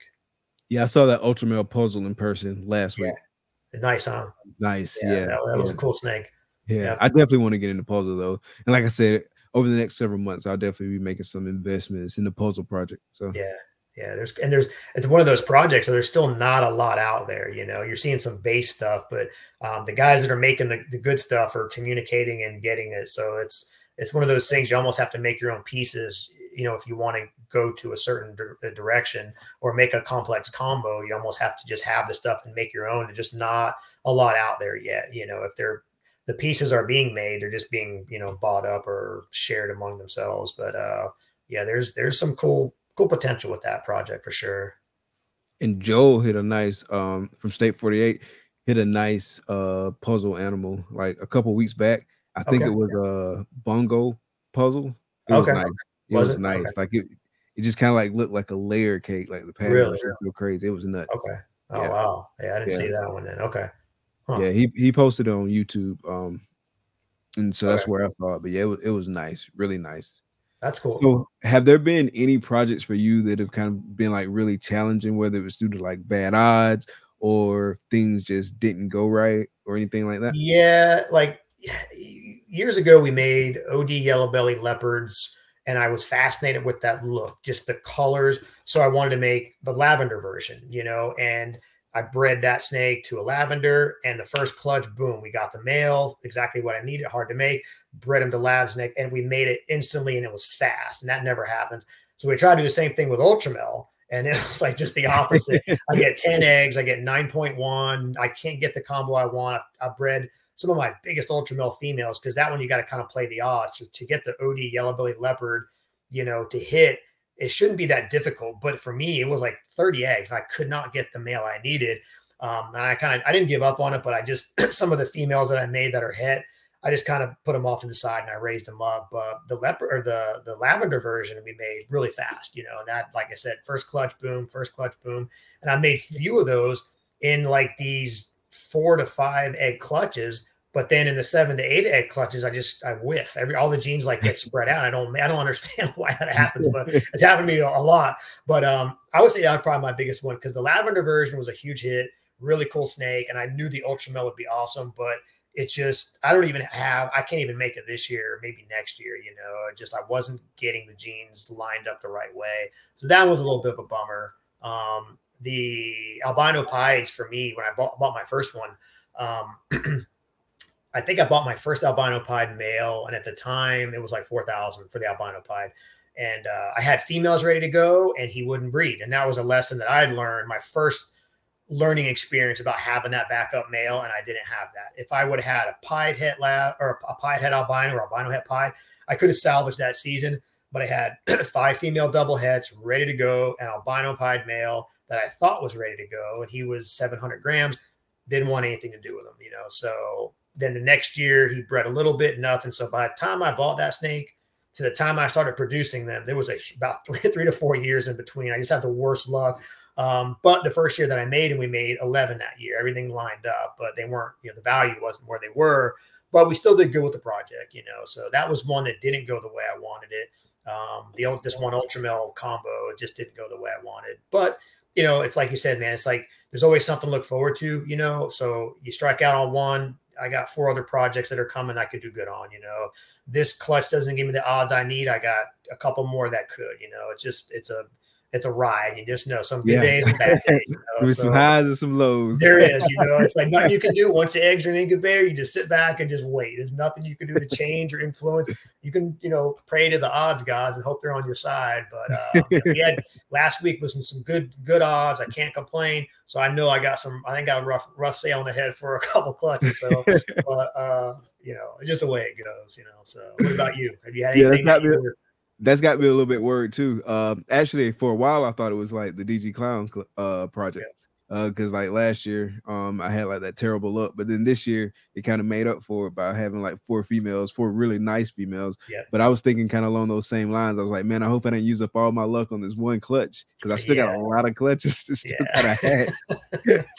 Same with me. I've had some good ones. A good run. It's like anything. It's like, man, I just hope that a bad run's not around the corner. So, because when you're using double heads, it can swing a lot of different ways with double heads. So my last 3 double head clutches were heavy on the visuals. So, I know what that means. I know something's lurking around the corner. I don't think I'm going to like it. So we'll keep riding it out, the good luck while I can. But yeah, man. Cause I got some stuff that I really need some good odds in. Like, I got a clown pie girl that's going to lay in. So, oh, good. She's probably like, I don't know, like 2-3 weeks away from laying. And that should be, hopefully, if the odds guys like smile on me, some nice visual clown combos that are DG Pod. Oh, good. So that'll be nice. I got a Confusion Het Batman that I put to Ultra Male. Then I'm waiting on her to lay. And so hopefully I get some nice stuff in that one. And hopefully it's Het Clown too. I probably have to test for some stuff in that clutch.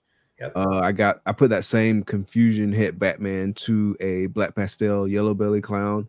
And so she should be laying in a few weeks. I put 2 males to her. Either way, it should be a nice clutch. If the odds guys like smile on me. Yeah. But I also put an Inchy Red Stripe Batman to that girl.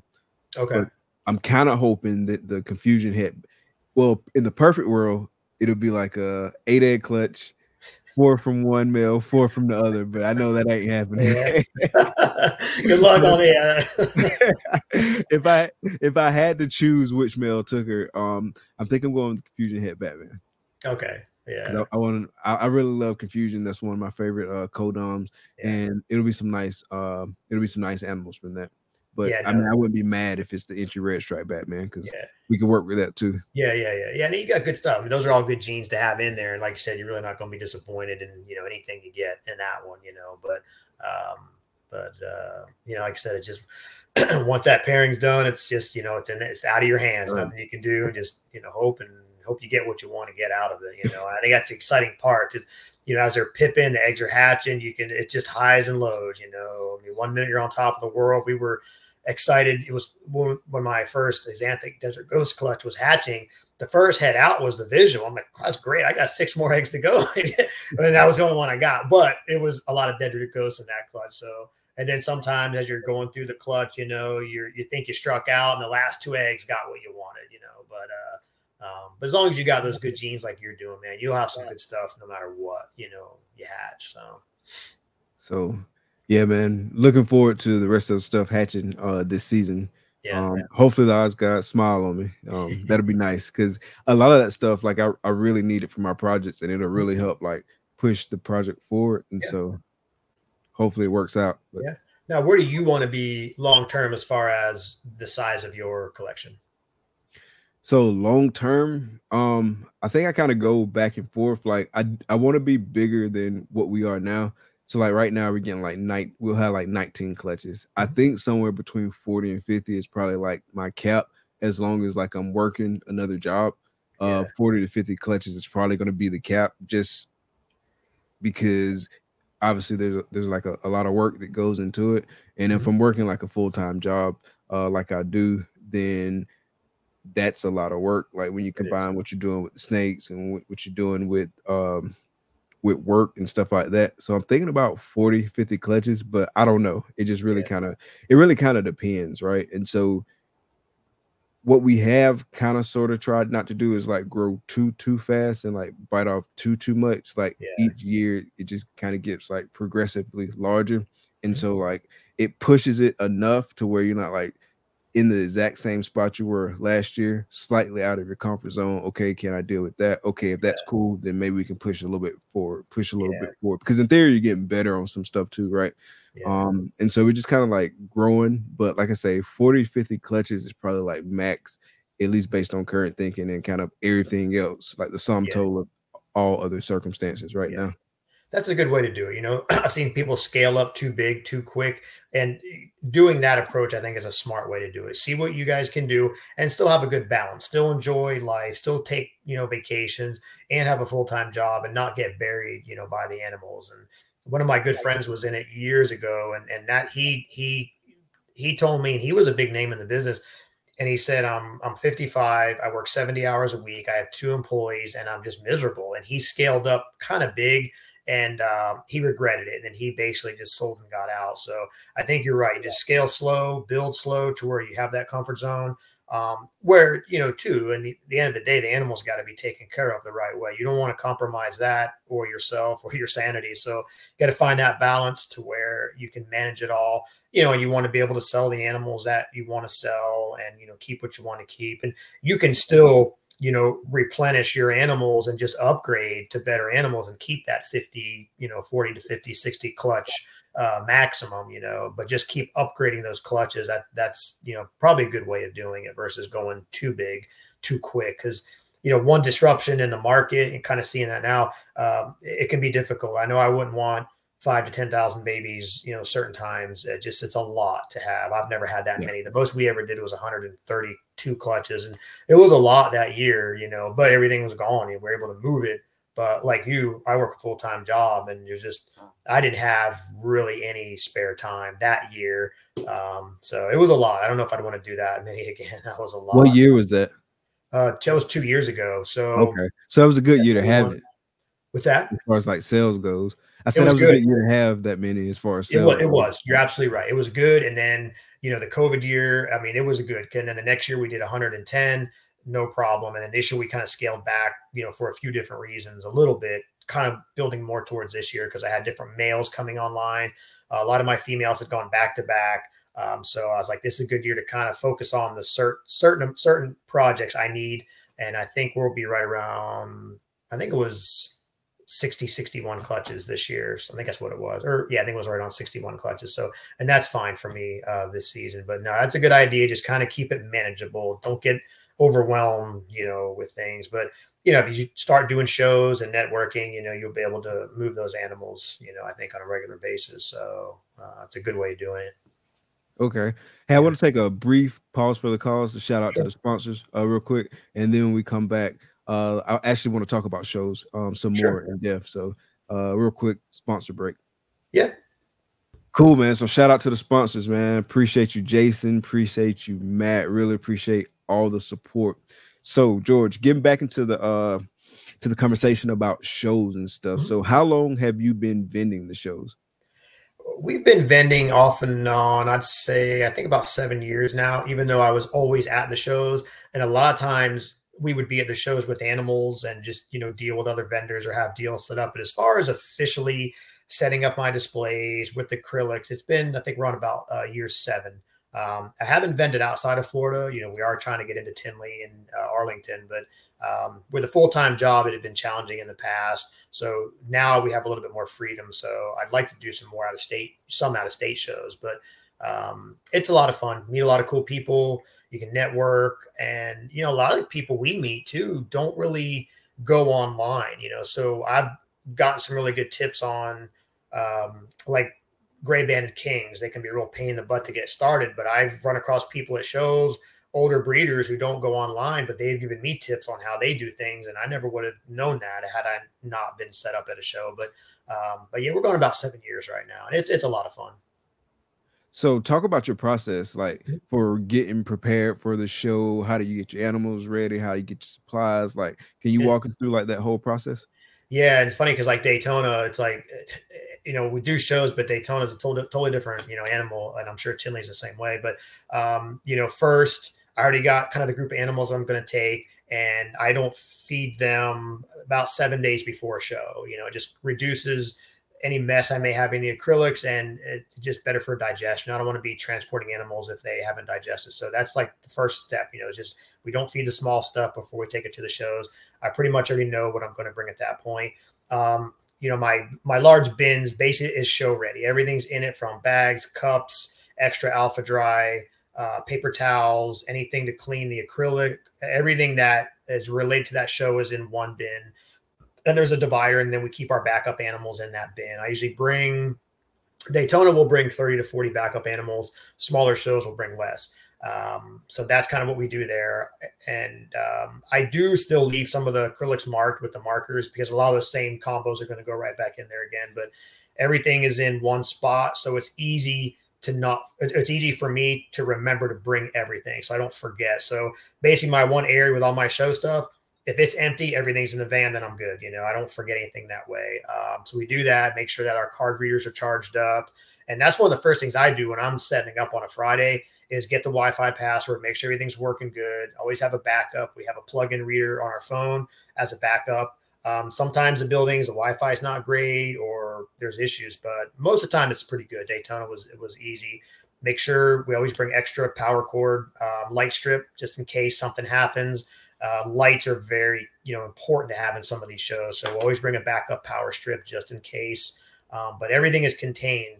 The container with my lights holds 3 sets of lights, three power supplies, 3 brackets that we made. So just everything is contained. And I just try to reduce it down to what I just need. At first, we were bringing things I didn't need, too many containers, and we've kind of scaled it down to just what we need. But everything's together in a bin. So the only thing I don't keep in there are the electrical stuff. Like I bring a Bluetooth speaker for music when we're setting up, and then my readers, my card readers, I charge those before. But everything else is contained in one container, just so I don't forget anything. It's just easier that way. Gotcha.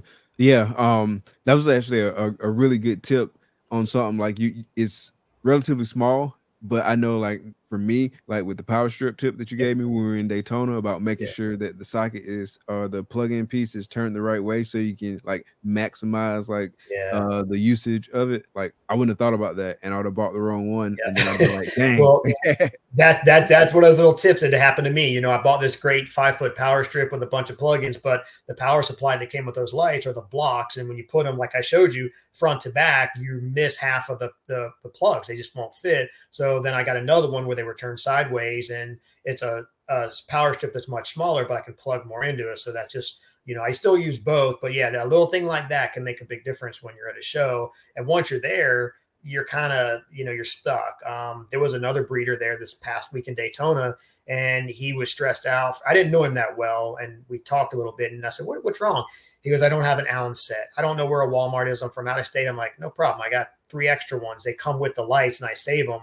And I gave him just one little Allen set, but it really kind of had him stressed out because he couldn't adjust the lights. He was freaking out. He had no way. I'm like, I got an extra one, so I just gave it to him. But little things like that, it's like once you get burned once, you don't let it happen again. So now I kind of got everything I need, backups, tools, and we're pretty dialed in now. I don't really have any surprises when we're at a show. But yeah, the power strip thing is something that you wouldn't think about until you do it, and you're like, great, that's not going to work. Or like taping down the power cords, because usually with a power block at the shows is well behind us. So, we just use tape and tape the cords down, little things like that. Because I've seen people literally trip over their own power cords and knock stuff down. So just, always keep removable painter's tape, easy to apply, easy to pull up when you're done. But little things like that, we just keep all contained in one container. So before you start putting everything in the one container, did you have like a checklist? Yeah, I did. Okay. I had a little checklist of everything I needed, and then some things I scratched off. I was like, sometimes I was just bringing too much stuff. So I don't bring as much alpha dry as I used to. But now what I am doing, and I saw Steve was doing it from Steve's Morse's, just getting those small compact shop vacs. And if they do make a mess, it's so much easier to clean them, especially in the corners. So we did that in Daytona for the first time. Is a rechargeable shop vac. And, in the morning, if there was one that pooped in there, just shop vac it out. And then we always keep small squirt bottles of just regular water, and then we'll clean it up with water and then paper towels and add the alpha dry in it. But that's something I've added. We do little squirt bottles now, the short ones, so they can fit in the back of my acrylics. So everything's I don't think you saw how we were set up. You know, the back of our displays are hollow, so I can store stuff. I'll stage bags and cups, everything I need there. So it's just a quick, you know, reach away. We're not tripping over each other. Usually it's me and my niece. Sometimes we'll have a third person for a busy show, but I kind of want every display area to be self-contained. So we'll keep, you know, spread out on deli cups and bags. So it's an easy access for everything. But yeah, we had a checklist, some things I took off, a few little things I added. But now it's just everything's in that box. You know, if I run low at the end of the show, I'll add to it, you know. So yeah, we've got it dialed in pretty good now. Gotcha. How many shows are you doing per year now? Oh, what are we doing? I think 7. We do 2 Tampas, we do 3 Tampa, 3 Orlando, and then Daytona, you know, Okay. and that's pretty much it. They're all relatively close to where I live. Tampa's the furthest at maybe 2 hours. So it's all relatively close. But like I said, at some point, I'm still trying to get into Tinley and Arlington. You know, I'd love to do those shows. I've never attended Tinley. Have you attended it? Yeah, so I went last year in October. Okay. Yeah, that was the only time I went though. It was Okay. last year. I was planning to go this year, but just because of like other commitments, I'm not gonna be able to make it. Okay. But yeah, I definitely want to get back there like soon though. Okay. Yeah. Yeah. Well, It's I've a good never. show. It's different than Daytona.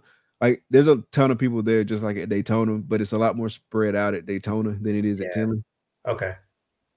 Yeah, And I know friends of mine that have done both. They say the same thing. Daytona venue and location is awesome because everything, you know, you can walk from the Ocean Center to the beach, to the restaurants, movie theaters, everything you want's there. Where Tinley is just a little different. You know, it's not as much to do outside of the show as there is in Daytona, but I definitely want to go. You know, most of my friends vend Daytona, so it'd be easy. Or I'm sorry, vend Tinley. And I could definitely carpool. It's not a problem. It's just trying to get in there has been a challenge. So, yeah, that's what I'm kind of hoping for. yeah, it's definitely worth going. Yeah. I highly advise it. Yeah. I still haven't been to the Arlington show. Have you been to the Arlington I show? have not. Yeah, No, I haven't been okay. there. Yeah, I Yeah. still haven't been to that one. Definitely want to get to like one of the West Coast shows, like a Pomona or Anaheim, something like that too. That'd be fun. Yeah, I had one of my friends went out there and he said it was cool. And I get a friend that lives in Torrance, and he said out there you'll see some different species. A lot of the guys, the tortoise breeders, and a lot of the iguana, the cyclura breeders are out there. So they said you'll see some different species versus, you know, the East Coast shows. So yeah, I wouldn't mind going out there and seeing, you know, the Pomona show, just see some different stuff. So I would be open to that. Gotcha. And then obviously, like at Tinley, you see like retics and berms and like Yeah, stuff that you won't see in Florida. don't see that anymore. No, we used to, but not anymore. So yeah, that'd be kind of cool to see some of that stuff. I still like looking at that stuff, you know, but I wouldn't want to go through the hassles of trying to own one again. But yeah, that'd be Right. something different. I'd like to see that. And I know some of the big monitor breeders are going to be at Tinley as well. So like I said, I've always kept multiple species. So, you know, outside of ball pythons, I still like looking at reptiles, you know, no matter what they are. So I would be interested in going out just as a spectator, not a vendor too. Gotcha. Yeah, it's nice, man. Like it's a good time. Yeah. If you went to Tinley, like just as a spectator, would you drive? Would you like ride with some of your friends, or would you fly up there? Man, I hate driving, but I don't like flying. Well, it's funny because like me and Dale were talking about going to Tinley. I said, look, man, I don't like to drive. I'll feed you Red Bulls all day. You just keep driving. When you want another one, wake me up. Because I hate driving, but I would probably carpool with a friend. You know, just to I know it's for us, it's roughly 18 hours. You know, which to me is agonizing to think about. But That's a long drive. that's a long haul, man. That's just That's a long long drive. time. I know I drive 6 hours to the Keys, and when I get out, I feel like the Tin Man. I can barely move, so my knees and back would be killing me at an 18-hour drive. But I would probably ride with a friend, you know, because if I did buy animals, and I could just bring them right back with me versus having them shipped. But I have enough friends from Florida that go to Tinley. You know, like last year, I sent some stuff with my friend. He brought some stuff up, and then you know, have somebody bring something back down. You know, because a lot of my local friends that live within an hour go to Tinley, so I can do that. But I would probably just carpool with one of them just to hang out and talk on the way versus the and two, if I'm going to do that, I would probably help them set up, and you know, I don't mind doing that. I think that would be more fun than flying in. You know, get up there, help them set up and get prepped, and you know, that's probably what I would do. Yeah, anyway you cut it, like 18 hours, it's a long drive, but That's long. at least if you ride with the right people, you It's can have fun. a good time. Yeah, Yeah, have a good time. good Exactly. road trip. Yeah. Yeah. So what's the hardest part like about like the show and like just getting set up for you? Like is there anything that's challenging about it to you, or you just like it's just like another day in the office for you at this point?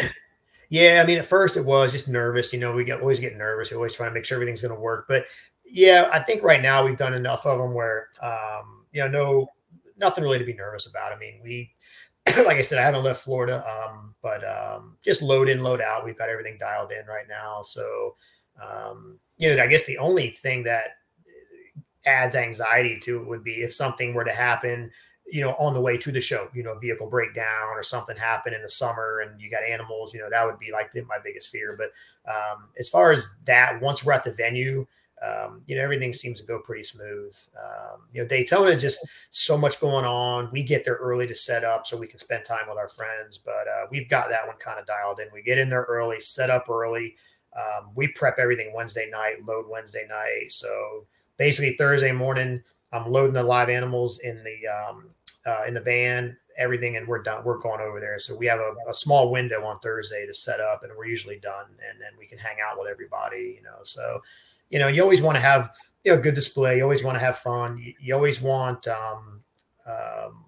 people to kind of be excited when they come up to the table. And I like seeing my friends. That's the nice thing about Daytona. That's the only time of year that we see people from out of state, and it's like when we see them, the conversation picks up right where I left off last year, and you remember the projects they're working on. Oh, I saw like Jason, I saw he hashed out that OD Yellow Belly Dreamsicle. That's the first thing I said when I saw him. Man, that thing was awesome. I saw pictures and he was excited. And he should be. It was a pretty cool snake. And yeah. I try to slide it away from him, but he's going to hang on to that. It was a male too, I'm like, dang, yeah, I need a male, but so that's what I like. Sometimes I like getting away from the table, being on the other side, walking around, hanging out with people and all. It's tough in Daytona because that building's so big.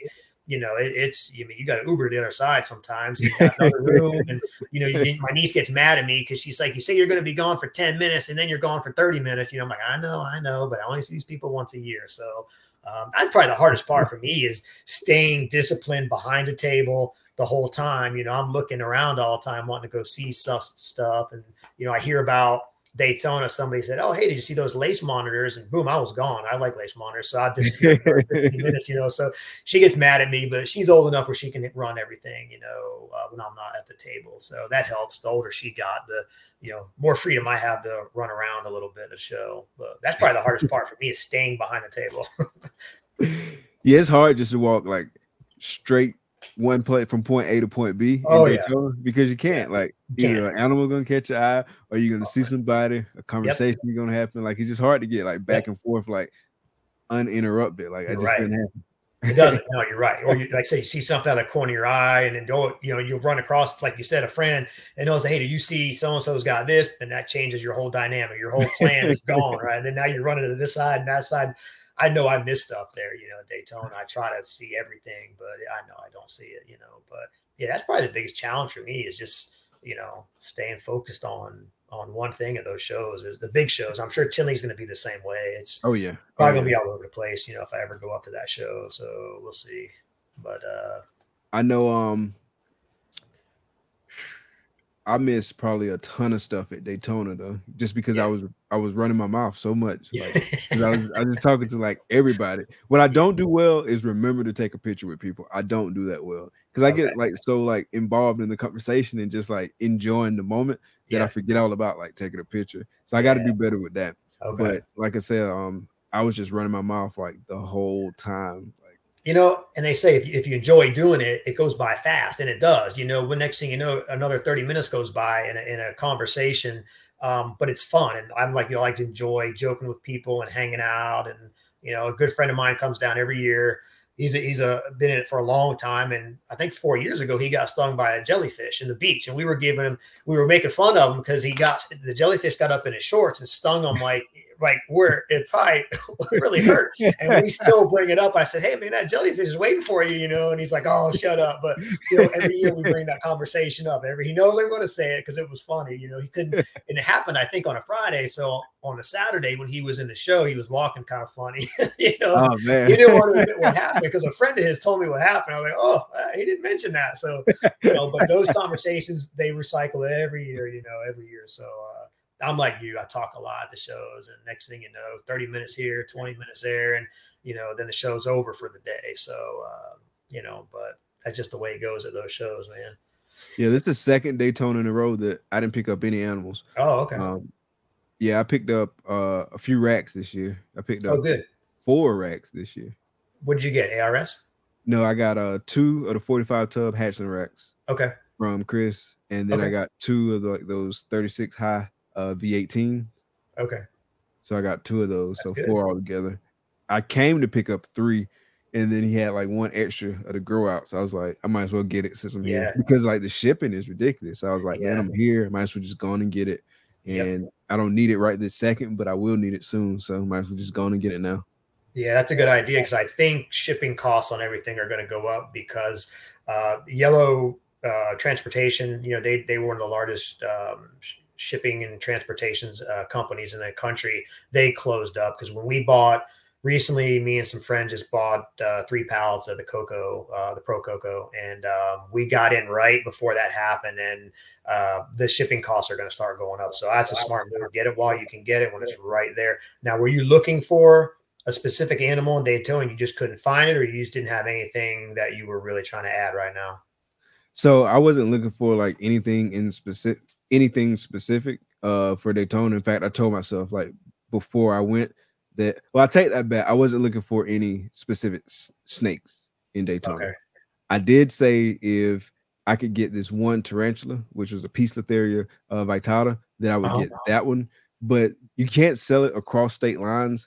But I didn't know that like even like a out of state vendor couldn't bring it with them and sell it while they're in the state. But I guess you can't do that either because of the CITES Oh, protection. And so like okay. the vendor that I know carries them, they didn't have any either, and I didn't Okay. know it at the time because I didn't understand like how all that worked. But now I know, and so Okay. like that was like the only living creature that I was gonna buy if I saw that one.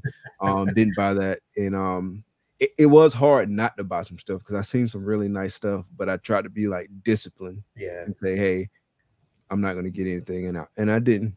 That's good. You're That's good. good. That's important. It's got to have discipline because You're you good. can get in trouble if you don't. You really can. You really can. And I saw some stuff that I was real tempting, very tempting stuff.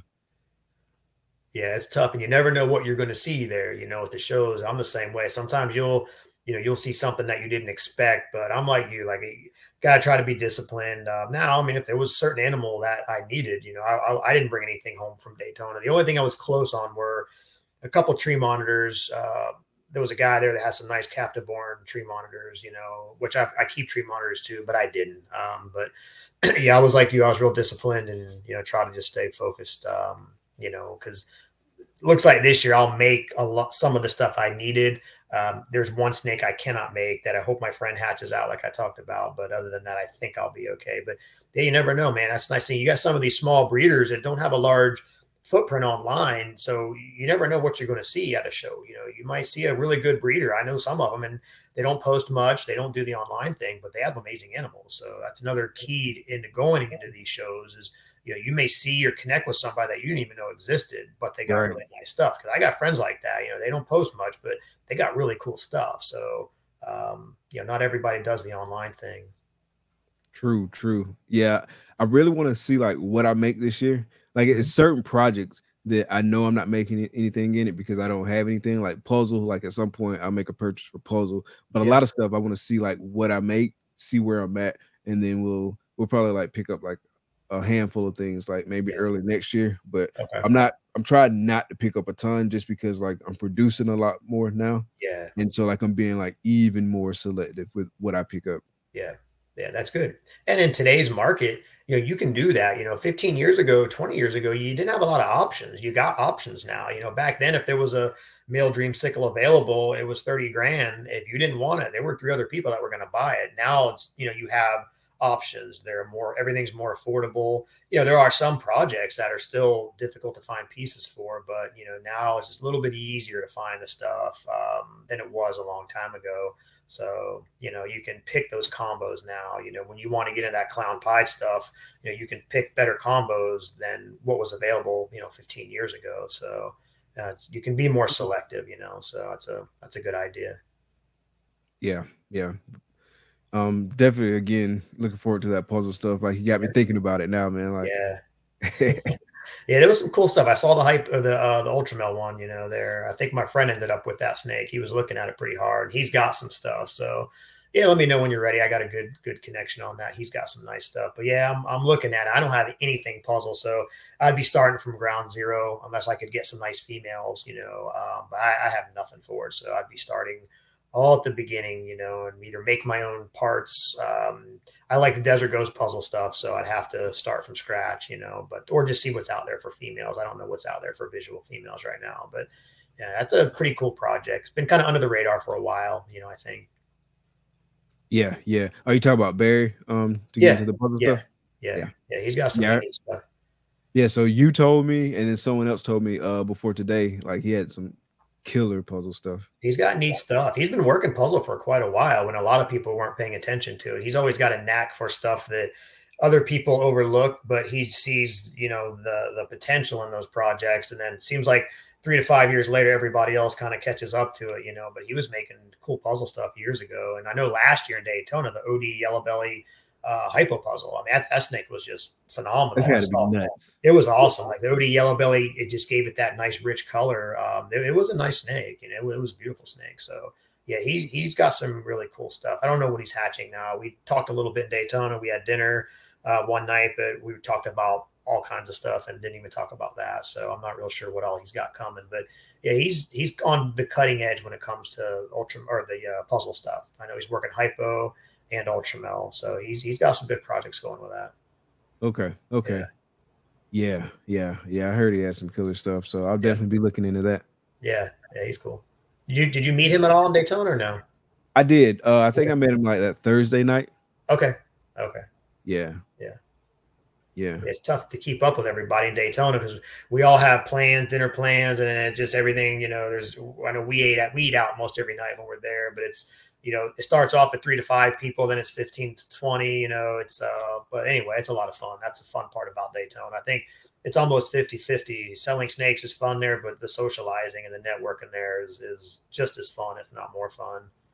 Yeah, I have more fun. Like every year I go, it gets like more and more fun. So yeah. And it will. And as more people recognize you too, that it's going to slow you down at the shows because everybody's going to see you, want to take pictures. And one of my friends is a big online personality, and he loves coming to the shows. He's like, but man, he's like, I take pictures. He's like, I can't move. I get 5 steps and somebody else take a picture, 7 steps, somebody else. So, but that's what he's built. He's like, I don't mind doing it. He's like, but it's just, I can't see everything at the show because, I'm talking to people who follow me online, and he likes it, but it's tough to make it. You almost have to wear a disguise when you go to a show just so you can see stuff, a beard and a mask and a hat. So people don't recognize you. You can at least look at the animals, but, wear those glasses with like the big nose and the mustache. Mustache and everything. Just kind of look around and just, and then when you're done, then take it off and do the social thing. But yeah, you got to kind of go undercover when you're at some of those shows, but that's a good time. I enjoy that. I mean, we don't do a lot of online, but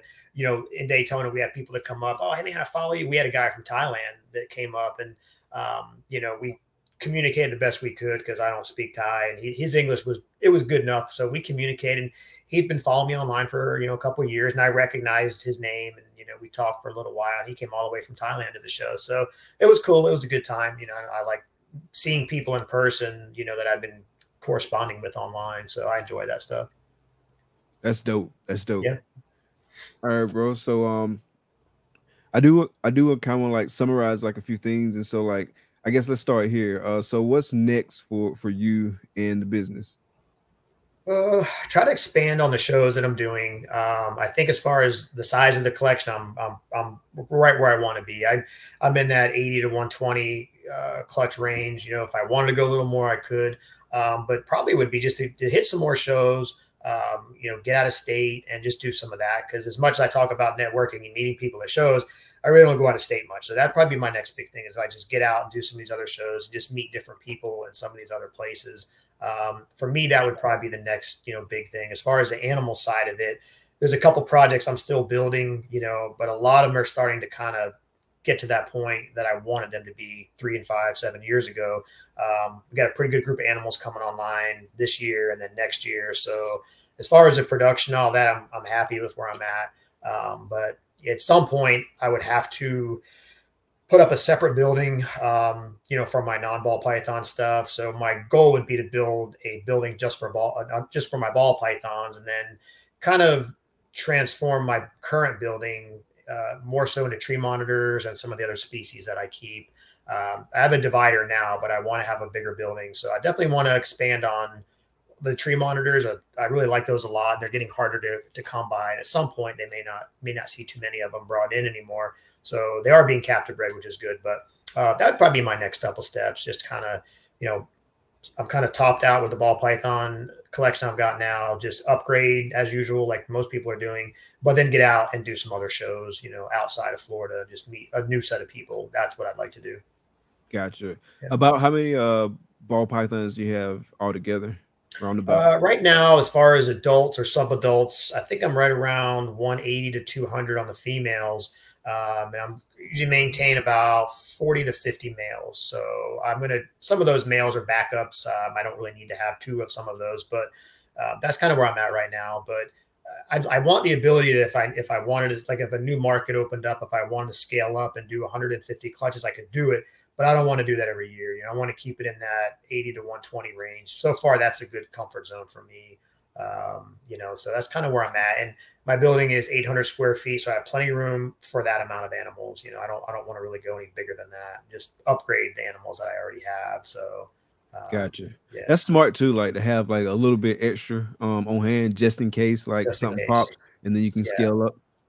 Yeah, I mean, look at COVID. COVID was a good example. A lot of people, and I did it too, we kind of backed off during the COVID year because we weren't sure what was going to happen. I mean, who would have thought people would be buying more snakes, when they couldn't leave the house, but government stimulus money and people sitting there watching TV or just watching online, they couldn't do anything. So, I mean, we were shipping snakes out every week, more than I'd ever ship. So I like to have the idea of just having, even if it's just pieds, just to have a little extra there. So if, something changed, could scale up a little bit, but I wouldn't want to have to do that all the time, just kind of maintain that 80 to 100 clutch range, maybe 15 to 20 holdbacks a year of just key stuff. And then, just move the rest, because we sell stuff overseas too, we can export. So we're not really confined to just the US when it comes to sales. We can move stuff overseas. So for me, that's a good spot. I can liquidate that many animals, keep what I want, and fit everything comfortably in my building. Gotcha. In terms of like snakes that sell at shows, like maybe outside of like Daytona, what have you found to be the snakes that sell the most at the shows?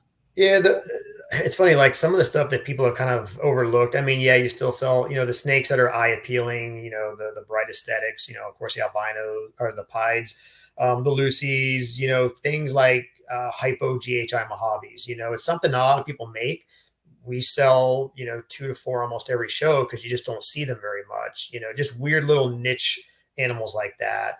We made some like super OD leopard yellow belly stuff, not groundbreaking, but they're really cool looking snakes. And we sold, some of those. So usually if the new person that's getting into it, they're looking for the, the brighter colors, the animals like that. That's what I'm seeing, but you never know. I mean, we've had some small, like Orlando or Tampa Repticon, and you'll get that serious breeder that'll come in. They're looking for, that high end animal. So you just never know who's going to come up to the table at those shows. It can be just about everywhere, but usually, the brighter colors, those type of animals attract the newer people into the hobby. So that's what I'm seeing anyway. Gotcha. And so we were chatting about doing some shows like out of state too, like. Okay. Because originally, like on kind of like the list of shows we want to do would be like Tampa, Orlando, and maybe some of the other local shows, maybe Daytona at some point too. But what about like Georgia and North Carolina or South Carolina? Have you looked at any of those areas? Yeah, I definitely would like to. I know some of those could be harder to get into, but a friend of mine went and did Raleigh, and he had a great show. He said it was awesome, and those are not that far away. So no, I've definitely looked at vending and getting into some of those shows too. So that is a plan as a season. I got a couple of hopeful shows I can get into, this year. We'll see what happens. But no, I've definitely looked at some of those shows because those are not really that far of a drive for me. Just some of those shows, though, they're booked up. It's hard. Like Tampa, I think, has been booked up. It's hard to even get into Tampa. Oh, really? So we have a standing group of tables that we get every time. But if you're outside trying to get into those shows now, some of them are sold out. So that's the challenge right now, just being able to get tables. So that's what we're seeing, anyway. So, but no, I definitely want to hit some of those East Coast, shows. Gotcha. So I should probably start trying to get into the show now, huh? I would at least get on the list. Yeah. If you're going to Okay. do Tampa, I mean, if you're planning on doing Tampa in the fall, is that your plan, the November show? Not this year, so it'll be January before I do like any shows. And so like some point next year, like once or twice next year, I would like to do it if I can get in the show. Yeah, I would. The earlier the better. I don't know if they've opened up. We kind of have a standing group of tables all the time at those shows, the Orlando and the Tampa. So I don't know how early they open it up, but yeah, I would definitely watch that and try to get in as early as you can. At least get on the list. So if people back out, then you can get in there. So okay, yeah, okay, that's good to know. Yeah. And let me know on the Tampa show if you're going to make it by then. Sometimes we have a group of 8 tables, and occasionally we'll have a spare table available, just depending on, different things. So that's always something to keep in mind too. That one, we might be able to help you out with that one, so. Okay. Yeah. Okay. Yeah. I appreciate that. Yeah. No problem. Yeah. Definitely looking forward to getting into it. Like I said, we were going to try to do like 6 shows. I don't know if that's biting off more than we can chew, but that's what the current thinking is, do like 6 shows. So that's kind of like every other month, basically. Yeah, that's plenty of time in between shows for the animals. I got friends that hit, 12 to 15 shows. And to me, that's a lot. I'd have a hard time. I couldn't do that with my normal job. But like you with 6, that would be, I think that'd be good, good way to kind of get your feet wet in the shows and, give yourself time in between them to prepare. The animals time to feed, in between. I've never done back-to-back shows. I just think it's a lot, so I've never really done that. But no, I think 6 a year is fairly manageable. It is, I think. Gotcha. All right. And so like, what's one piece of advice that you would give like a new breeder getting into the industry / hobby right now? I would say, and this is something I brought up on the other podcast, the one thing that I think that to me is the biggest thing that I had to learn, some of it the hard way, and everybody, it doesn't matter how much money you have when you get into this, the size of your facility, if you don't have the patience to do it, you're not going to be successful. I mean, I've seen people jump into this thing with huge bankrolls, big buildings, and they think they want results right now. I mean, they're buying adults and they're thinking in 2 years, 3 years, it's going to be cranking. It doesn't always work that way. So if you don't have the patience to see these things out long-term, people can get frustrated and struggle. So I think that's a one common denominator that we all have, whether we have a spare bedroom with 10 snakes or a warehouse with, 3,000.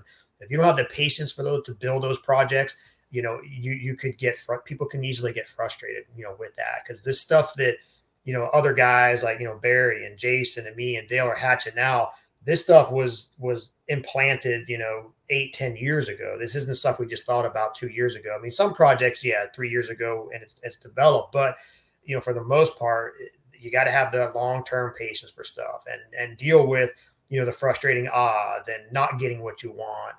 Because some people, I think if they look at it too much as an investment, they can be disappointed. Because I've had friends who were in other types of businesses and they invest and the money starts rolling in. I'm like, that can happen, but you can also got to be prepared for losses. I mean, they're live animals. Like you said, they're going to do what they want. They can be unpredictable. So it doesn't matter how much money you got, how big your facility is. If you don't have the patience to build those projects and deal with the setbacks, I think some people can get frustrated. It's a long wait. I mean, we'll wait years to get a pairing. And then if you whiff on the odds, you got to wait another year. It's not like other animals. I spoke to somebody recently and they were breeding, I think it was horses, and they got into ball pythons. And they're telling me about the horse thing. I'm like, this is totally different than, horses is. I mean, I've never bred horses, but, it's a lot different, so it's not like, dogs or cats. It's just different. And if you don't have the patience, I think would be the biggest thing that separates. I think that all of us, whether like I said, it's money, facility, whatever you got, we all got to have it, whether the smallest guy or the biggest guy. You got to have patience to build this stuff up. And then it will. I think years ago in Daytona, when Ozzy was setting up, he doesn't come to Daytona anymore, I don't think, but he was actually set up next to us and we were talking, a good conversation. And there was another guy at the table and a young kid. He's a really good kid. And he was saying it's like planting trees. You got to plant these trees now and it takes years for them to produce. But when they do, it's going to continue to grow. But you got to have that. I've seen people come in, like I said, and buy a bunch of adults, throw a bunch of stuff together and then are disappointed because they're not producing the way that they thought they were going to produce. You're not going to get 100% out of every female you have. So everybody runs different. I usually run in the 70-80% range for the amount of females I breed to the eggs that I get, or that snakes that ovulate. So I'd say that's probably just the biggest thing to me is just the patience. 100%. Yeah, because you will. I mean, I ain't been in it that long, but like I've already experienced just in a little bit of time that I've been in it. It's been some highs, it's been some lows, but yeah. And I know too, you being a Gator fan like me, there's times when you feel like Steve Spurrier throwing that clipboard on the ground, like you just don't get what you want. Like that should not have happened. How does this happen? Visor goes one way, clipboard goes the other. So we've all kind of been there, in our reptile room. But don't have that. Did you get a chance by the chance to watch the Swamp Kings documentary on Netflix? No, I haven't. I just got reminded of it today because I saw it pop up on my phone. Have you watched it? Yeah, we watched it yesterday for the first time. Was it good? There's like 3 or 4 episodes, maybe even 5. But yeah, it was good. I enjoyed it. Okay, yeah, I want to see. Like, there was some stuff they left out, but then at the same time, you probably did. If you think about it, they probably were going to put some of that stuff in there anyway. But it was good though. Yeah, I enjoyed it. I want to see that. I didn't realize all that stuff. Back some old memories, and it's funny. Like you can see stuff like they would show stuff from games, and like they would show just like stuff like that you've already seen the game, you already know how it went, but like you find yourself like years later, it's like over 10 years later, still really kind of going through some of those same emotions and just like feeling good and feeling happy and euphoric and stuff like that. So it definitely made me more ready for football season because I was kind of, I'm not gonna say I was down on football season, but like I just hadn't been as focused as I used to be like maybe a few years ago on like football season. And then this year, I don't expect us to be like world beaters or anything like that. I expect us to be better than what people think we're going to be, but I don't think we're going to be world beaters or anything like that. And so like watching that documentary though, just got me really pumped though. I was telling one of my buddies, I was like, man, like this documentary ain't doing me no favors because now I got to like consciously adjust my expectations because I was feeling like that winning energy. Like I just want to win. I know.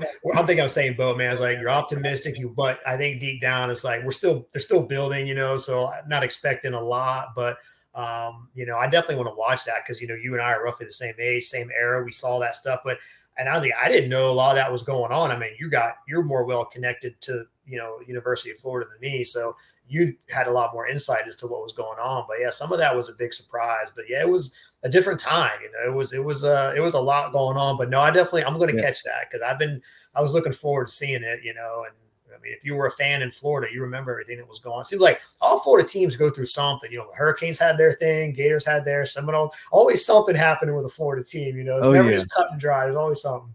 Oh yeah, that's what makes it fun though. Yeah, it does. Yeah, when you watch it, you definitely have to let me know what you think. I will. Yeah, I'll see you. I'm sure I'll see you at the Tampa show, probably the next show that I'll see you at. Right? When is the Tampa show?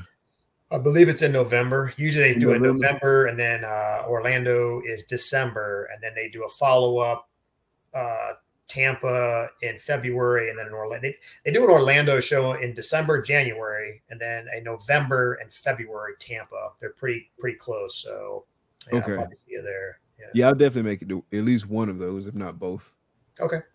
But if Tampa is in November, it might be a conflict because I know November 4th.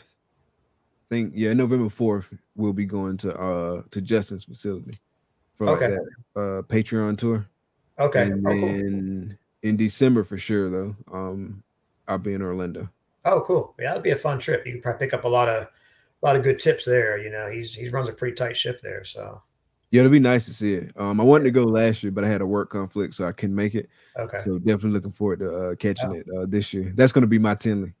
Okay, and I've never been there, but I can imagine when you leave that place, your mind's going a million miles an hour, projects and just everything going on, and you better be careful driving home. Let her drive home because you're not going to be focused on the road. Yeah, you better let somebody else drive because you're going to be all kinds of thoughts going through your head of projects and this and that. Because I'm sure you'll see stuff that you probably don't see online. So Oh yeah, I can't wait, man. I cannot wait.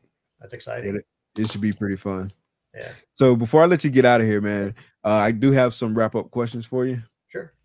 And so the first one, these are random questions. So if you could live anywhere in the world, where would it be and why?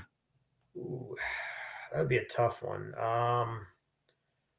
Ooh, I would say one of my friends. I've been traveled a lot overseas, but he loves Indonesia. He's been all over the place. So I think because of the islands, the monitors, just such a close, like kind of like close knit, like fishing villages. I guess I would like that. I'd like to take a step away. I'd say probably because for me, it would have to be somewhere that's reptile friendly too. So I think Indonesia would be a pretty cool place. Just from friends of mine that have been there, they all said the same thing. It's really a cool country. Just thousands of islands scattered out, and that would be for me, nonstop exploring, island to island, and I like to fish. I like the ocean. So I think that would be probably somewhere I could disappear to and be happy. Nice. That's Yeah. dope. That's dope. Yeah. All right. So next one, if you won $10 million tomorrow, how would you use it? I would definitely have a different reptile facility than what I got now. Yeah. It'd be on the hunt for property. I'd have just different enclosure. I have probably a lot of the same animals I'd already have, but it would be basically a private zoo, my own private zoo, and for my friends, Nice. So that's what I would have, So I would honestly, I thought about that. I was like, what if I had to hit the lottery? I'd reach out to friends of mine that works at zoos and find out, who builds all these enclosures, and I would have a zoo quality setup, for my non-ball python stuff, just for myself to enjoy. So that's what I would do for sure. It'd be animal related. Everything would be animal related for sure. That'd be dope. That'd be real dope. It would be pretty cool. Yeah, that'd be a good time. All right. And so if you could have dinner with any three people, dead or alive, who would it be and why? Ooh, that's a tough one. I never really thought about that. Ooh, I don't know. So inside or outside, I guess the reptile world doesn't matter right here. It just could be anybody. Anybody. Free for all. Yeah, that's a tough one, man. I don't know. I always liked watching Muhammad Ali. I think he'd be a fun person to sit down with and talk to, hang out. I mean, because he's funny and just some of the stuff he's been through and the places he's traveled. Growing up in the '80s, '90s, Eddie Murphy stand up to me was always the best, man. I know hanging out with him, or Jim Carrey would be a lot of fun. Sitting down, eating dinner, drinking beer, just making fun of people. I think one or two of those guys would be cool. I'm trying to think of who else has traveled around. That's a tough one, man. I don't know. I guess if Steve Irwin was still alive, it would be cool to travel around with him without the cameras, just to see and explore and stuff like that. He put reptiles kind of on the map more so than anybody else. People, and it was weird because when he died, I service a lot of accounts. I work for an alcohol company, and a lot of my accounts, my store owners that were from the Middle East, Bangladesh, Pakistan, and India. I didn't know they really watched him. I didn't know that. But when he died, like they were heartbroken. Like, oh, he watched him all the time. So he touched people all over the world, not just us or people from Australia. I mean, people that I didn't think would watch his show, people that I know were afraid of snakes, would still tune into him. So he would probably be somebody to sit down with and talk to. And I think that would be pretty cool, to without the cameras, like I said, just travel around and maybe. I think he'd be a fun guy to hang out with, someone that'd be fun to hang out with. So I guess it'd be Eddie Murphy, Muhammad Ali, and Steve Irwin. Nice. All at the same time. It would be a pretty interesting road trip. We were all going to Tinley together. That'd be a fun one. That would be pretty cool. Walking in with those guys. Oh yeah, man, you'd be the star of the show. What about you? Who would you want to sit and talk with? So Tupac. Okay. Yeah, like hands down, like that's my favorite artist of all time. Like for so many different reasons, right? Yep. And I mean, I grew up a bit Tupac fan. I've always remained a bit Tupac fan. Like, and so like hands down, Tupac. Malcolm X is another one. Okay. And reason being is just because like I don't know if you've ever like watched a movie or read the autobiography, but like he grew so much in such a short time. And he was just like on like a completely, totally opposite side of the spectrum. And so just really to be able to pick his brain and just kind of like talk about like what was going through his head at these different pieces of his life and to like really be able to just like drill down to some of that and like learn from some of that, that would be a good one. And then who else? I've said Kobe before, but definitely my grandma as well. Oh, okay. So she died when I was 9 years old. She died from cancer when I was pretty young. And that was like, I mean, you know how it is. I mean, you can't replace that. And it's just one of those things where like I wish she would have been able to see like a lot of the things that like I wish she would be able to see my kids. I wish she would be able to meet my wife. Like, I mean, I was just like so young and Yeah. it was just like way too soon. So Okay. Yeah, it's funny because like definitely. I didn't really know my grandfather well at all. Similar situation. He passed away when I was very young, you know. So yeah, I'm sure you do. You want to see the successes you've had, where you're going, everything, you know. So those are good choices. But no, I'm with you. My last podcast, they were asking me about rappers, and Tupac was my first choice. I'm like, come on, is there really anybody else? I mean, I think we grew up in a good time for music in general in the 90s. Oh yeah. I mean, if you like grunge, you had Nirvana, you had to me, some of the best rap came in that era.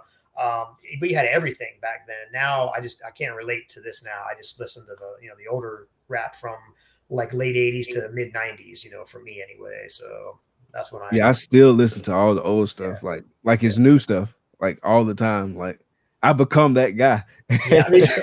Well, it's funny because my niece is younger, different generation, and I got Sirius Satellite in my truck, and we're going, and I have the Rock the Bells, LL Cool J's Rock the Bells on there, and I put it on there, and I'm like, this is what we need to listen to, not this other stuff. She's like, who is that? And so I'll make her listen to that stuff, and I'm like, this is when rap was real rap, because I like that era, but yeah, now it's just I'm like, I can't listen to this stuff, man. But you're right. To me, he was a very talented individual on a lot of levels, from the movies he was in to his lyrics.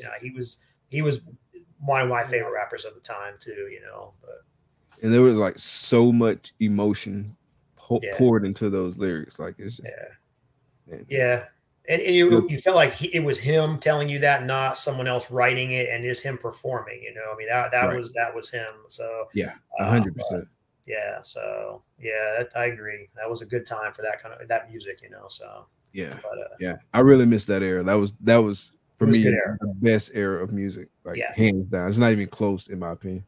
Yeah, no, I agree. And I know in Daytona they have the Rockville every year, and to get 100 to 150,000 people to go, they're not new performers. They got to tap into the old school people to go there, because that's the only performers that can fill, Daytona Speedway. So, I kind of look back. I mean, my friends my age were talking about that. I'm like, look back at where they have to pull these artists from, because that's where they were the most popular. You get people from the mid to early 90s, you had everything you wanted. I mean, aside from rap, if you like Metallica, Guns N' Roses, there was so many bands at the time that were doing well. And you don't have that now. Like, I don't think you could fill a massive venue like that with multiple bands. It's just different. But that whole era, was a really good era for music, no matter what you like. If you like country, there was probably some good country there too at the time, but I think we kind of grew up in a good time at least when it came to that. So Yeah, I remember feeling like you had to choose between Pac and Biggie. mm-hmm. It was, And yeah, I I know. both of them, but you felt like you had to choose. You did. Yeah, you did. You're right. Yeah, you kind of had to get into that too. No, you're right. You're right. You kind of did at the time. But I don't know. Like, me and my friends really like Tupac better. But say again. We always kind of like Tupac better. Yeah. Little Troy came on, liked him, and I just kind of like that era. But yeah, it was Biggie is nice though. Biggie is really nice. Yeah. I've seen some videos of him, like when he was in his mid to late teens on the street, just like freestyle rapping. It's amazing. That dude was smart, because how do you do, like, nothing was written down. He wasn't reading off anything. He was just all in his head. I could never do that, but yeah. Biggie was nice. Was back then. Yeah. Nice flow, like just a good voice for being like an MC. Like it was dope. Yeah. Yeah, that kind of, I think that era pushed, rap music into the forefront more, more so. I think it attracted a new group of listeners that probably maybe weren't listening before. So it kind of it launched, I think, rap more into mainstream, with those guys. And like I said, you had him and West Coast guys and, Public Enemy, and Florida, we had 2 Live Crew, and that was something. I remember in high school on the bus having my little cassette player with my little 2 Live Crew tape and praying that nobody, because they would take it away from you back then. But I remember that, as bad, as nasty as they wanted to be. And I remember listening to that on the bus, and we were all listening to it like, we never heard that before. Definitely not in music at all. But yeah, that was our claim to fame in Florida, was 2 Live Crew. Man. That was good times. Yeah, because I was too young too to be listening to it, but I was definitely sneaking you listen to it though. Oh yeah, and we had to hide it from our parents. We didn't want them finding it, So yeah, that was something, because we could listen to the Eddie Murphy stand-ups, because that was funny. But boy, that Two Live Crew went to a whole new level. They came to that stuff, man. My parents found out about that. They would have thrown that tape away, and I paid a lot of money for that, that cassette back then. So, but yeah, it was such a guilty pleasure. It was. Yeah. I'm about to throw that on Spotify today. Oh yeah. I still hear it sometimes, because on Rock the Bells they play some of that. I'm like, whoa, haven't heard that one in a while. But if I got my niece with me, I got to turn that one. I won't hear this and that. But yeah, that brings back some memories of hearing that. That's what I think about being on the school bus. Having my cassette player at the time, it was the size of a toaster. Holds a little tape, but that's hearing that brings me back to when I was junior high on a school bus listening to that stuff. But yeah, I didn't even really start thinking about like how explicit the lyrics were, like in some of the music I listened to. Like when I really like first like cared about it was when I had kids. Okay. And then like they would be in the car and I would have it on and then something would be said. I'm like, I probably should turn this one off. Turn that one off. Yeah, they didn't have a lot of boundaries, man. It was like, like it was okay for me to do this as a kid, but it's not okay for them to do this. Yeah, exactly. I know. It's definitely ironic, when I was a kid. All right, let's do it. No big deal. And I was actually younger than she is now in there, so it was really ironic. I think about that. Well, damn, I was listening to it when I was younger, but I don't want her to hear that, But right, yeah, that was fun. That was different. We hadn't heard that before, so that was a little bit shocking to hear that, coming out of a tape, but. Good old days. Fun times, man. It was fun times. All right, bro. So this has been a really cool episode, man. I really appreciate you taking the time to join us tonight. It really means a lot. Like you're a wealth of knowledge, and definitely hoping we can get a round 2 with you one day. Yeah, absolutely, man. Thanks for having me on. I appreciate it. I'm glad we crossed paths in Tampa and hung out, and we'll definitely do that again. I mean, that's going to be our group's dance card now. Every time we go there is to hit that spot, all hang out. And yeah, I'm glad to be able to, carve out the time and help you out and, just kind of talk and learn. I'm here to learn too. I don't know everything. I've made mistakes, and I still feel like every year I learn or do something a little different. As I tell people, the more you hatch, the more you're going to learn, one way or the other. So, I don't never mind sharing information that I've accumulated over the years, the good and the bad. There's some things I've done I'll never do again, and some things I still have been doing for the last 20, 25 years. I still work, and I don't get away from it if it works. So yeah, anytime. Yes, sir, man. Yeah. Definitely. Every time I talk to you, it's a pleasure, man. Yeah, and like I say, man, I learn a ton from you, your wealth of knowledge. I really appreciate your willingness to share. Absolutely.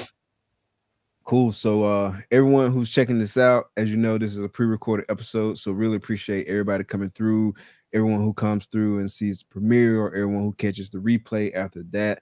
Make sure you show the channel some love, hit that like button, hit that subscribe button, hit that notification bell so you can get notifications every time we drop a video. Be sure to follow George everywhere. All of his links are in the description of this video. Definitely go out and show our sponsors support. Show our sponsors some support. Their links are in the description of this video. Definitely be sure to check us out next week. Check us out on the audio only version of the podcast on Apple Podcasts, Google Podcasts, Spotify, and more. Anything else you want to say before we get out of here? I would say a couple things. Just keep watching Herb Collectors. You're doing a great thing. You're bringing people together that maybe otherwise wouldn't cross paths. Go to shows, talk to people, but just keep watching. You're doing a good thing. You're bringing good people on. You got a good environment. And it's good networking. So yeah, just keep watching, and just keep watching Mike. He's bringing good guests on, and just hopefully it'll help out, and everybody can learn a little bit from watching. Appreciate it, bro. Really appreciate it. Salute. Yeah, no problem, dude. Thank y'all for coming out. Be blessed. Peace.